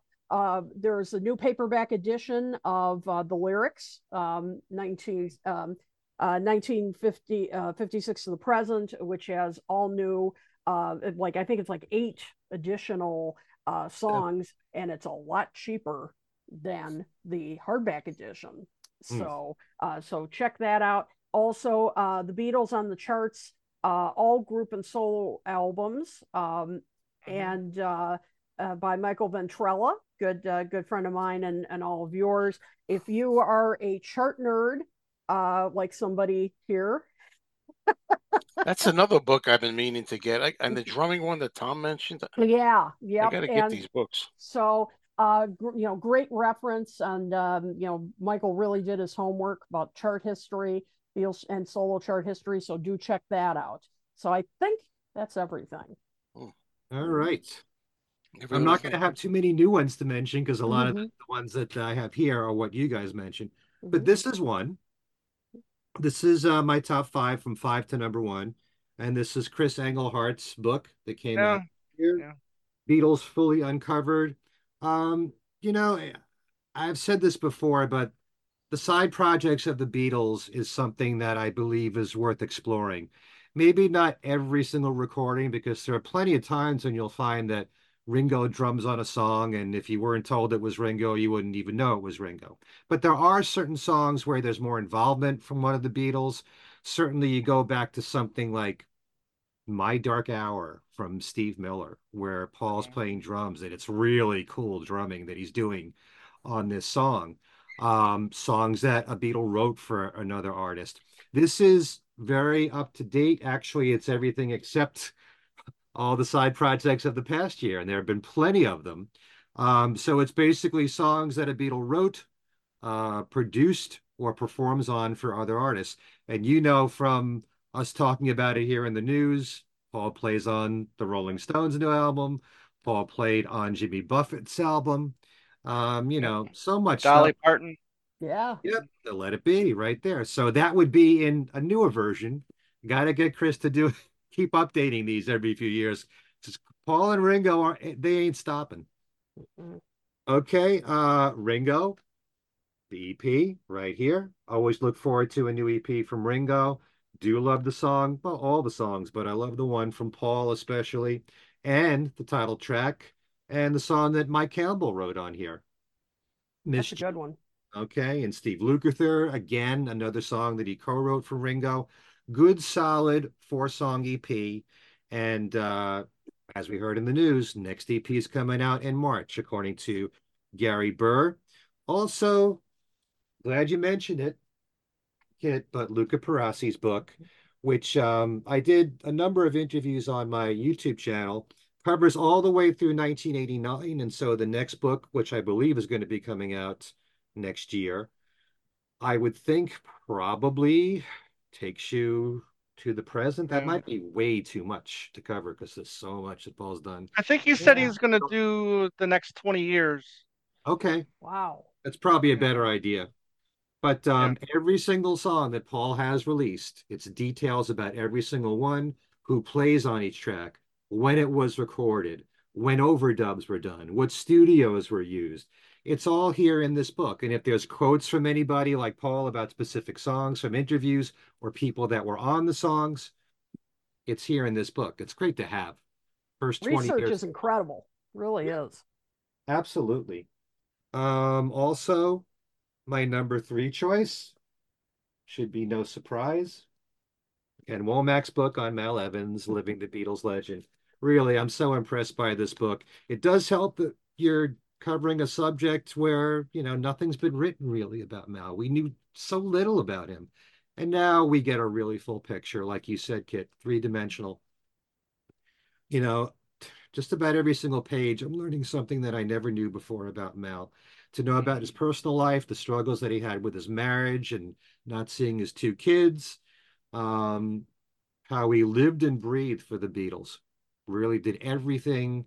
He just, he wasn't just their friend and he wasn't just their roadie. He was so responsible for all their needs in the studio, whether it was food, whether it was getting plectrums, it doesn't matter, catering to their every needs. He really loved working for those four guys.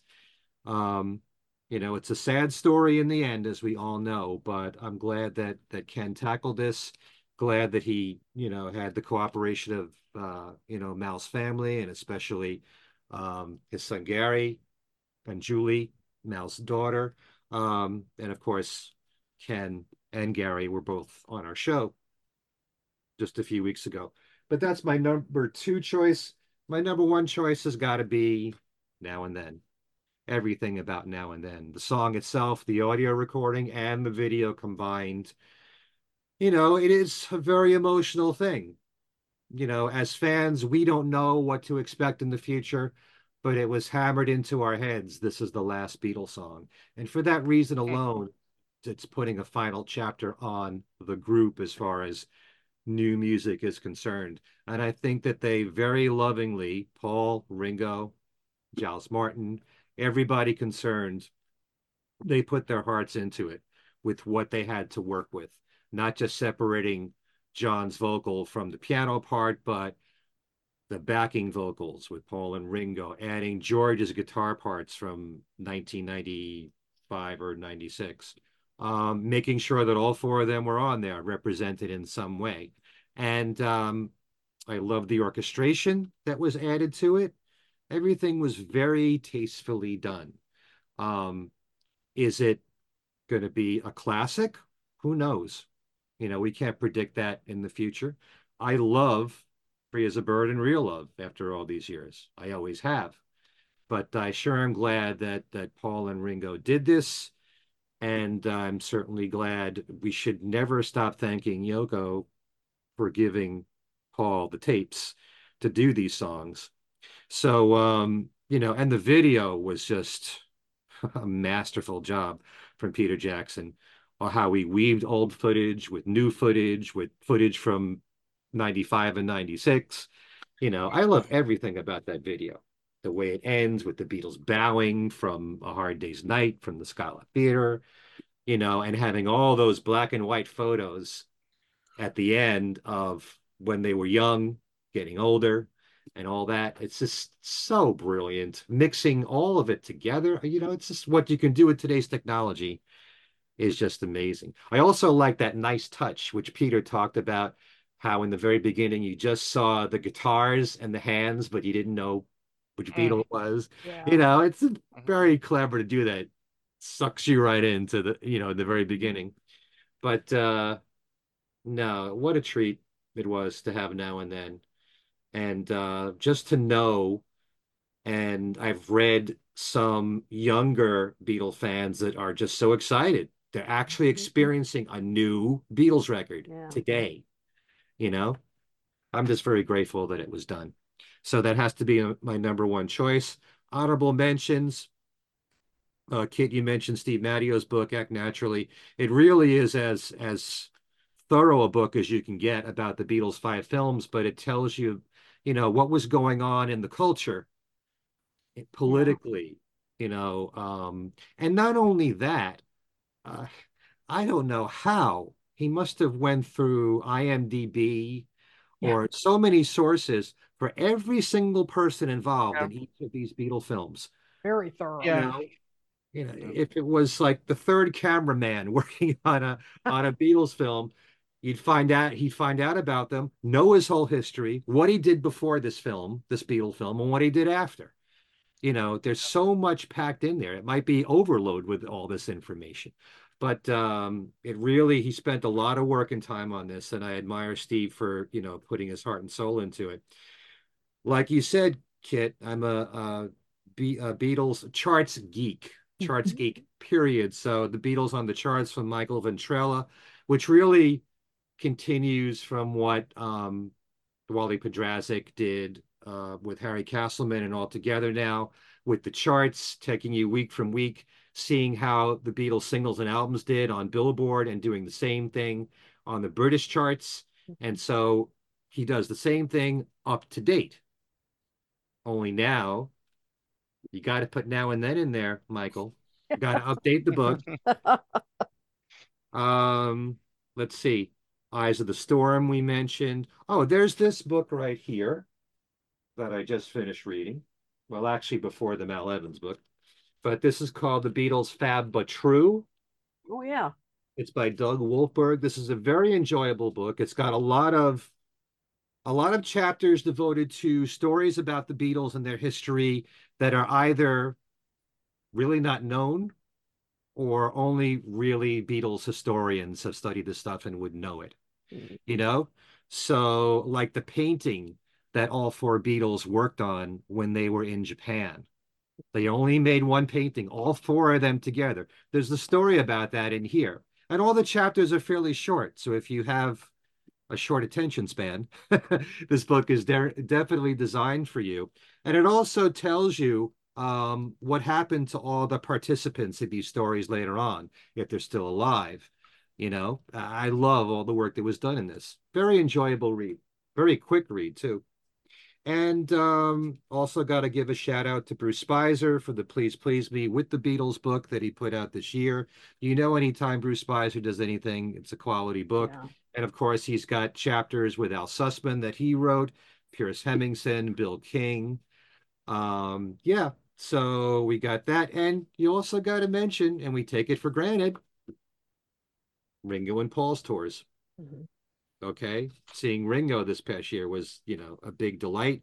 And we haven't seen Paul in the US, but probably tomorrow I'm going to watch that show in Brazil on YouTube. So, yeah, that would be my list. But Now and Then, I think, would have to be number one. And Ken Womack's book on Mal Evans, number two. But these are all, you know, great choices. So that's it for this past year. Now we have our wish list for 2024. Before we get to that, quick question from in the comments.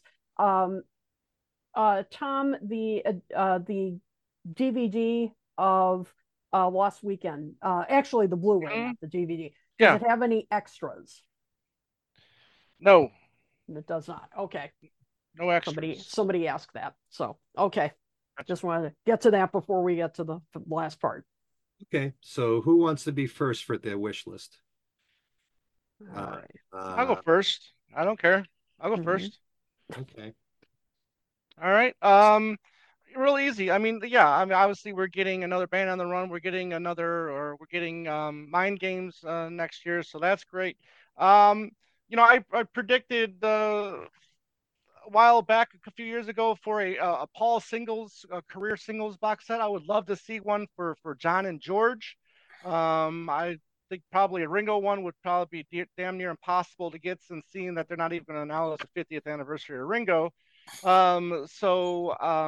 Which is a shame. But and then a fourth anniversary of McCartney 3. I mean, hell, I mean, why not? No.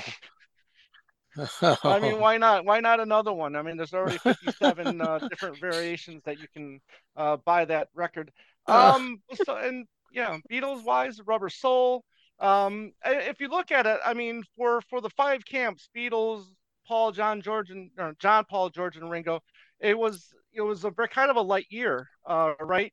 Remember 2018, when we got 4 months of back to back to back to back, craziness, where it was just the wallet was smoking at the end of that year. But yeah, I mean, I could go on and on with I want George stuff, I want Ringo stuff, but I'm trying to be realistic here. But Rubber Soul obviously comes to mind, and like I said, I would love to see a career spanning singles box set from John and George as well. Okay, no argument there. Kit? Oh man, hard to top that. Well, looking forward to, I hope it'll come out this year, volume 2 of the Mal Evans this series. It's going to be, I believe, his reproductions of his diaries, many more photographs that have never been seen before. I know they're working on it, Ken and his team, as we speak. So hopefully it will be out at some point next year. As you mentioned, Tom, Rubber Soul box set, London Town Back to the Egg box set. I think we've been saying this for like, what, 5 years since we began this show, something like that. Maybe we shouldn't say it, then we'll get it. Yeah, maybe Right. That's it. Would love to have Paul bring the tour back to the States next year. Who knows? You already fulfilled a wish of mine, Ken, by saying that Ringo's going to have the country album out by March, right? These are March, I think. According to Gary Burr. Yep. So yay, one of my wishes is coming true. And the Mind Games box set will be coming out next year. So that'll be exciting. We'll be covering that. Yeah, like you said, Tom, George Harrison release, we're getting a John release, we're getting Ringo's upcoming EP. Hopefully we're getting a Paul McCartney archive. So yeah, I mean, I think that'd be a great idea. A box of singles. I'm not picky. I mean, we need something from George here. I mean, I also love some edition of 33 and a third or something like that. But even a singles collection, yeah, I'm not picky. But darn it, we're due for something from the Harrison camp. So come on, get working on it. So those are my picks. Joseph? Okay. Oh, Joseph. It's not a good sign. Here. You're in trouble. No, that's not a good sign. But no, the thing is, I don't know how many we're supposed to do. I mean, I have 5 and a couple of somebody just mentioned one that I totally forgot about. I'll add. But out of the 5 things that I have listed here, only one is confirmed, and that's the Mind Games box. Is supposed to be this summer, next summer. What this summer? That next summer, June or something. I like to get to the Mind Games box. And now I'm going to say something that Tom was referencing to. The Ringo album is acknowledged somehow. We didn't get a 50th anniversary. Is there a chance we're going to get it in the next, like as if it was a 74 to 2024? I mean, hey, because of COVID, we got some things in 2021 that were instead of 2020. But I don't know. Nobody seems interested. But I want the Ringo self-titled album special collection. And, even if you only do a 2 CD set or something. I mean, whatever. Where you have one of them's the album nicely redone, and also whatever tracks you can find extras or something. But do something. It would be nice. Of course, London Town and Back to the Egg. Oh, London Town and Back to the Egg. With emphasis on Back to the Egg. If I have to pick one, but we should have both. I mean, that's ridiculous. So I think Back to the Egg is my most wanted thing out of all of my list. And then I'll have Rubber Soul. Joe, I think that's why I kept it quiet, Joe, because I think if we don't say anything about it, I think you're right. If we don't say anything about it, no. We don't want it. How about we do what we don't want and we put them on? We don't care. Yeah. No, what you should do is use reverse psychology. Yes. No, if you tell Paul he can't do something, he'll do it. Yeah. So we'll all you can't do it. He's not going to do it. He's never going to put out. That's what the idea was. You won't release Broad Street as an archive edition. You would never do a thing like that. Oh, which I'd like that, and I would like to have that. But I also had a Rubber Soul on here only because that's the one that supposedly Giles said would be next at one point. It's not confirmed or anything, but that's the one that I heard about. And then Christian had said in the comments something that I want but forgot about. And that's A Hard Day's Night, the movie, like back to like some theaters and things like that. A big bash for that to come in for the 60th anniversary. I'd like to see that. And I heard rumbling somewhere about possibly a box set for Living in the Material World again. How solid that is, I don't know, but I've heard, in the mill like you do. I've heard about that. Yeah. That happens. You may not be seeing me for a while. I might just be, for a few months. You're gonna need a lot of time with that. I can see Ken on his couch at home just hugging it. Oh, forget it. Isn't that your favorite album of all time, right? Yes, by anybody? Yes, I've said it enough. For those who may not know, that's why I brought it up. Yep. So you didn't really mean it. I mean it. Are you in your rumblings of that? No, I did. I just heard rumblings. Absolutely. I thought we all heard the rumblings. Maybe I'm imagining things now. But I thought I heard that. Some who knows where. I heard it too. But I didn't know if you're going chronologically, then the concert for Bangladesh would be the next. Don't know. Archival release. Or Early Takes Volume 2. No, Volume 3. It's Volume 3. Yeah. Volume 3. Yeah, right. Volume 3. Got it. Okay, well, my wish list, first of all, I just have three things of the looking forward to.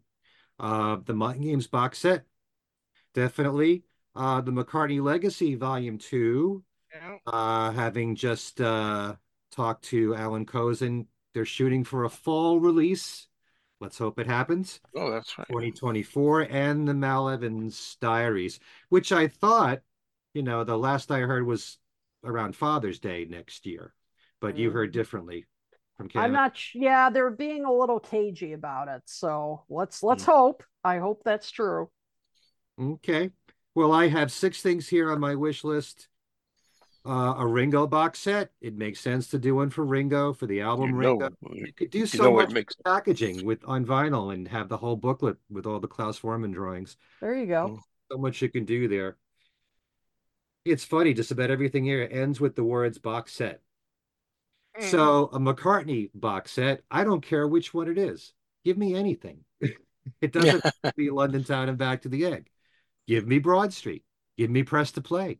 Give me Off the Ground. I'd be happy with any of that. Harrison box, I definitely would love Living in the Material World. Rubber Soul box set, new Ringo EP. We already know that's going to happen, but Ringo said his plans were to make 3 EPs fairly soon. And after the country EP, he should be doing one with Linda Perry, where she's supposed to be a part of all the songs on the album and probably writing the whole album too. I've been liking what she's been doing with them. Yeah. And then my number one thing, most of all, it's kind of funny because I did a show with you guys on it on my YouTube channel, What Beatle Fans Want. No? Remember that? I remember. I said something on that show, and I was the only one that said it. And it's the same thing here. A new McCartney album. So it's funny how you're all mentioning archival releases, and none of you mentioned a new Paul album. So, I didn't, because we know he's recording with Andrew Watts. Yeah, but you don't know when it's going to come out. Yeah. True. And by the way, Hackney, speaking of Andrew Watt, Hackney Diamonds, best release of 2023 for me. Oh, I know you love that album. Okay, well, the times right now are precious for Paul and Ringo. I'm so grateful that they do anything. So anytime Ringo puts out an EP, I'm in celebration mode. Anytime that Paul puts out a new album, I'm thrilled about that. Oh. So anything they give us now is a gift. So I look forward to anything new, even if it's just one new song, which Paul does still upon occasion. These songs that he puts out digitally, like Hope for the Future or In the Blink of an Eye, songs like that. So I really do hope, because McCartney 3 was 3 years ago now. And, rather than having something for the 4th anniversary, which I know Tom wants, I would rather have a new Paul McCartney album. That's just me. Wait a minute. This is the 3-year anniversary of McCartney 3? You I didn't didn't know that. What? That's why this is out. Oh, are you kidding? But really and truly, a new McCartney album is what I want more than anything. Yeah. But all these other things, I would welcome, in a heartbeat. So that thumbs up everything as far as our top choices for the past year of releases and what we want next year. And so why don't we go around the corner here and tell folks what we've been up to, starting with Tom. All right. Well, thank you, Ken. Well, we're trying to wrap up this year. I can't believe we're saying wrap up this year. It's been amazing how time flies. But 2 weeks ago we looked at the film Magical Mystery Tour with Steve Matteo with his book Act Naturally. That was a fun conversation. This past Saturday we had Ken Dashow on, and we talked to many of things, like he told some great Denny Lane stories. Time with the fest and the radio, and that was just a fun, casual, laid back conversation we had with him. This coming Saturday, we're looking to record a fun episode on this whole McCartney 3 reissue fiasco, which is going to be pretty fun. So that's on their YouTube channel, Two Legs of Paul McCartney Podcast. Please go over there and subscribe. Thank you for all the new members that have come along this year. Really appreciate all the comments that you're leaving on our shows as well. I want to thank everybody that has watched Talk More Talk over this last year. I especially want to thank them for their patience because we did have to take some time off this year, and I want to thank my 3 co-hosts for understanding, and I'll leave it to that. And I really appreciate you guys. You guys are great. But it's been another fun year in 2024. I'm sure it's going to be even more fun, or we're going to shoot for the moon, right? We're just going to try to make it bigger and better. And as we tried, yes, there you go. Right to the moon. Every year. So thank you from the bottom of our hearts, everybody, for watching this show and being a part of it. Because again, wouldn't be a show without you guys. Absolutely. Joe? Next. I got nothing to say after that. Oh, what can I tell you? Today I just did a Larry Graves Canadian Stud Muffin appearance with Tom. Both of us were on there along with Beatley Tone, the Beatley Tone's Beatles channel. And we did a kind of a Beatles show over there at the Canadian Stud Muffins. And I got my usual craziness on my channel, Mean Mr. Mayo, but nothing I can think of, unless sometimes Thomas reminds me of something that I missed. And that's it. Godzilla review. The Godzilla -1 review. Oh, that's a movie. The movie channel. Tom and I did a Godzilla -1 movie review over on my other channel, Mayo's Offbeat Movies. And other than that, it's business as usual. But I haven't been as busy as I was with Now and Then month. Oof, that was insane. Videos every day, but not so much right now. But I hope to see you there. Okay. Kit? All right. Well, before I get to my stuff, I just want to echo Tom and thanking you all for supporting us this year. And we got a lot of new subscribers, and thank you all so much for all of you who joined us this year. We really appreciate your support, and for all of you who have been with us this was our 5th year doing this show. Unbelievable. And thank you so much, those who've been with us since the beginning. And so you can find us, of course, right here on this YouTube channel. Please subscribe and hit that like button. And also, you can find us on Twitter, Talk More Talk 1, the number 1. You can find us on the web, talkmoretalk.com. You can find us on virtually any podcasting platform you can think of. We're everywhere. Please rate us, review us. Every little bit helps to get us a bit more visible. And also, you can email us. You can email us at talkmoresolotalk@gmail.com. We love hearing from you. Ideas you might have, future topics you'd like us to consider. You can also, let's see, what else is there? You can also find us on Facebook. You can find us on Facebook, follow us there, and be notified if you like our page of any new episodes that are coming up. So as far as I go, I was recently on Joe Johnson, a great guy, his Beatle Brunch show, where I talked about the best releases of 2023, gift ideas. And you can find that on Joe Johnson's YouTube channel. And if you are a Beatle Bunch subscriber, you can listen to a version of that anytime you want. And I've got that information on my Facebook page.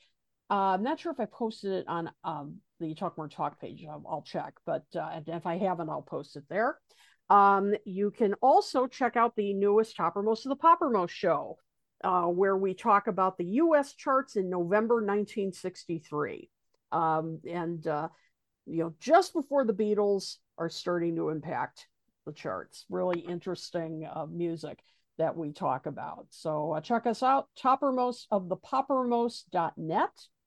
And also, I will be starting another class in January, late January, where I'm going to be talking about the British invasion, the second wave, which will be about 1967 to about like 75, somewhere around there.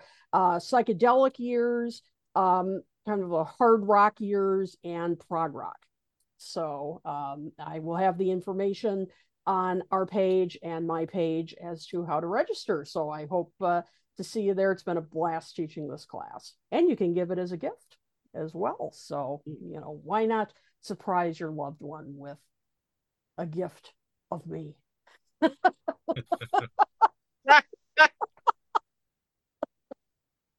best kind. The gift of me. The gift of me. No, it's a great class. So, so that's about it. Well, that's plenty.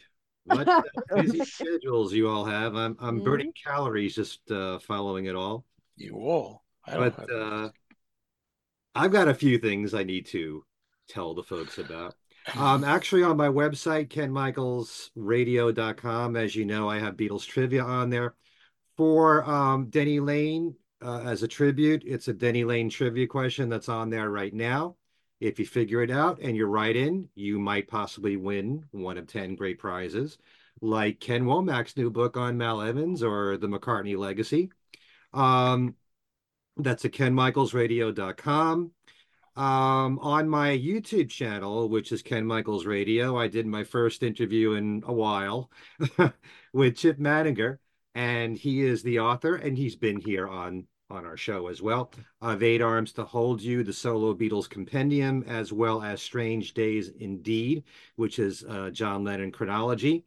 And we talked about the unreleased John Lennon songs, most of which were heard on the Lost Lennon tapes, and also some of the songs that have been released posthumously on something like the John Lennon Anthology box set or the signature box set of John Lennon, and also something like the song Help Me to Help Myself, which was a bonus track on the reissue of Double Fantasy.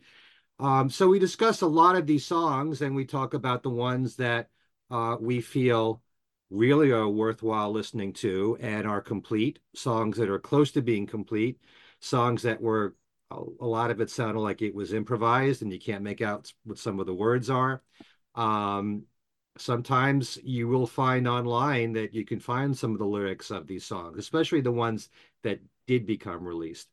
But we just talk at length about that particular period.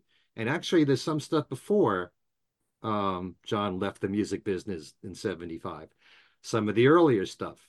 So we talk about that for a good, I don't know, hour and a half.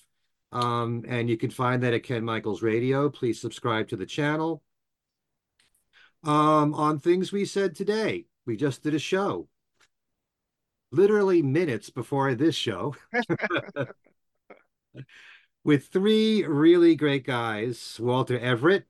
And Walter is a musicologist who is a professor at the University of Michigan, and he's written a 2-volume series called The Beatles as Musicians.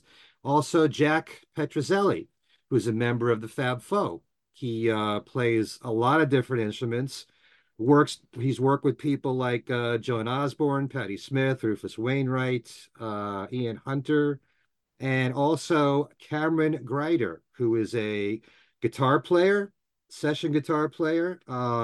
He has produced, arranged, and composed for a lot of different people, one of which is Sean Lennon and Joan Baez, Natalie Merchant, Chris Cornell. And so we're all talking about the White Album and going into detail on a few select things about it, talking about it compositionally. I'll get it right. And also, Walter plays the piano and plays the harpsichord part of Piggies and explains a lot about the song. And the other two guys talk a lot about Blackbird, as well as Julia. And yeah, it's a fascinating conversation and their feelings about the White Album in general and why it was such a fantastic record in so many different ways.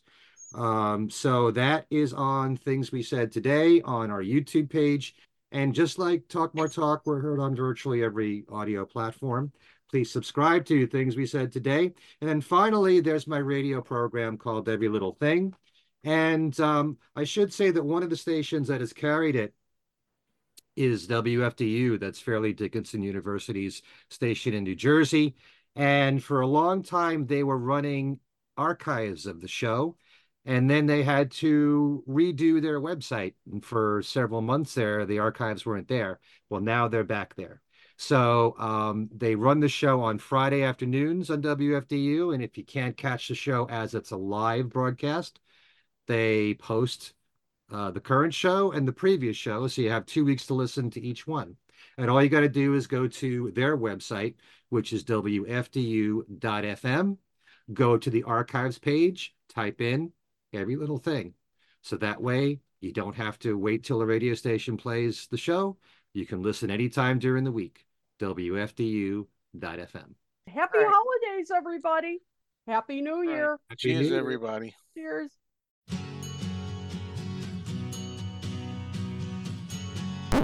Talk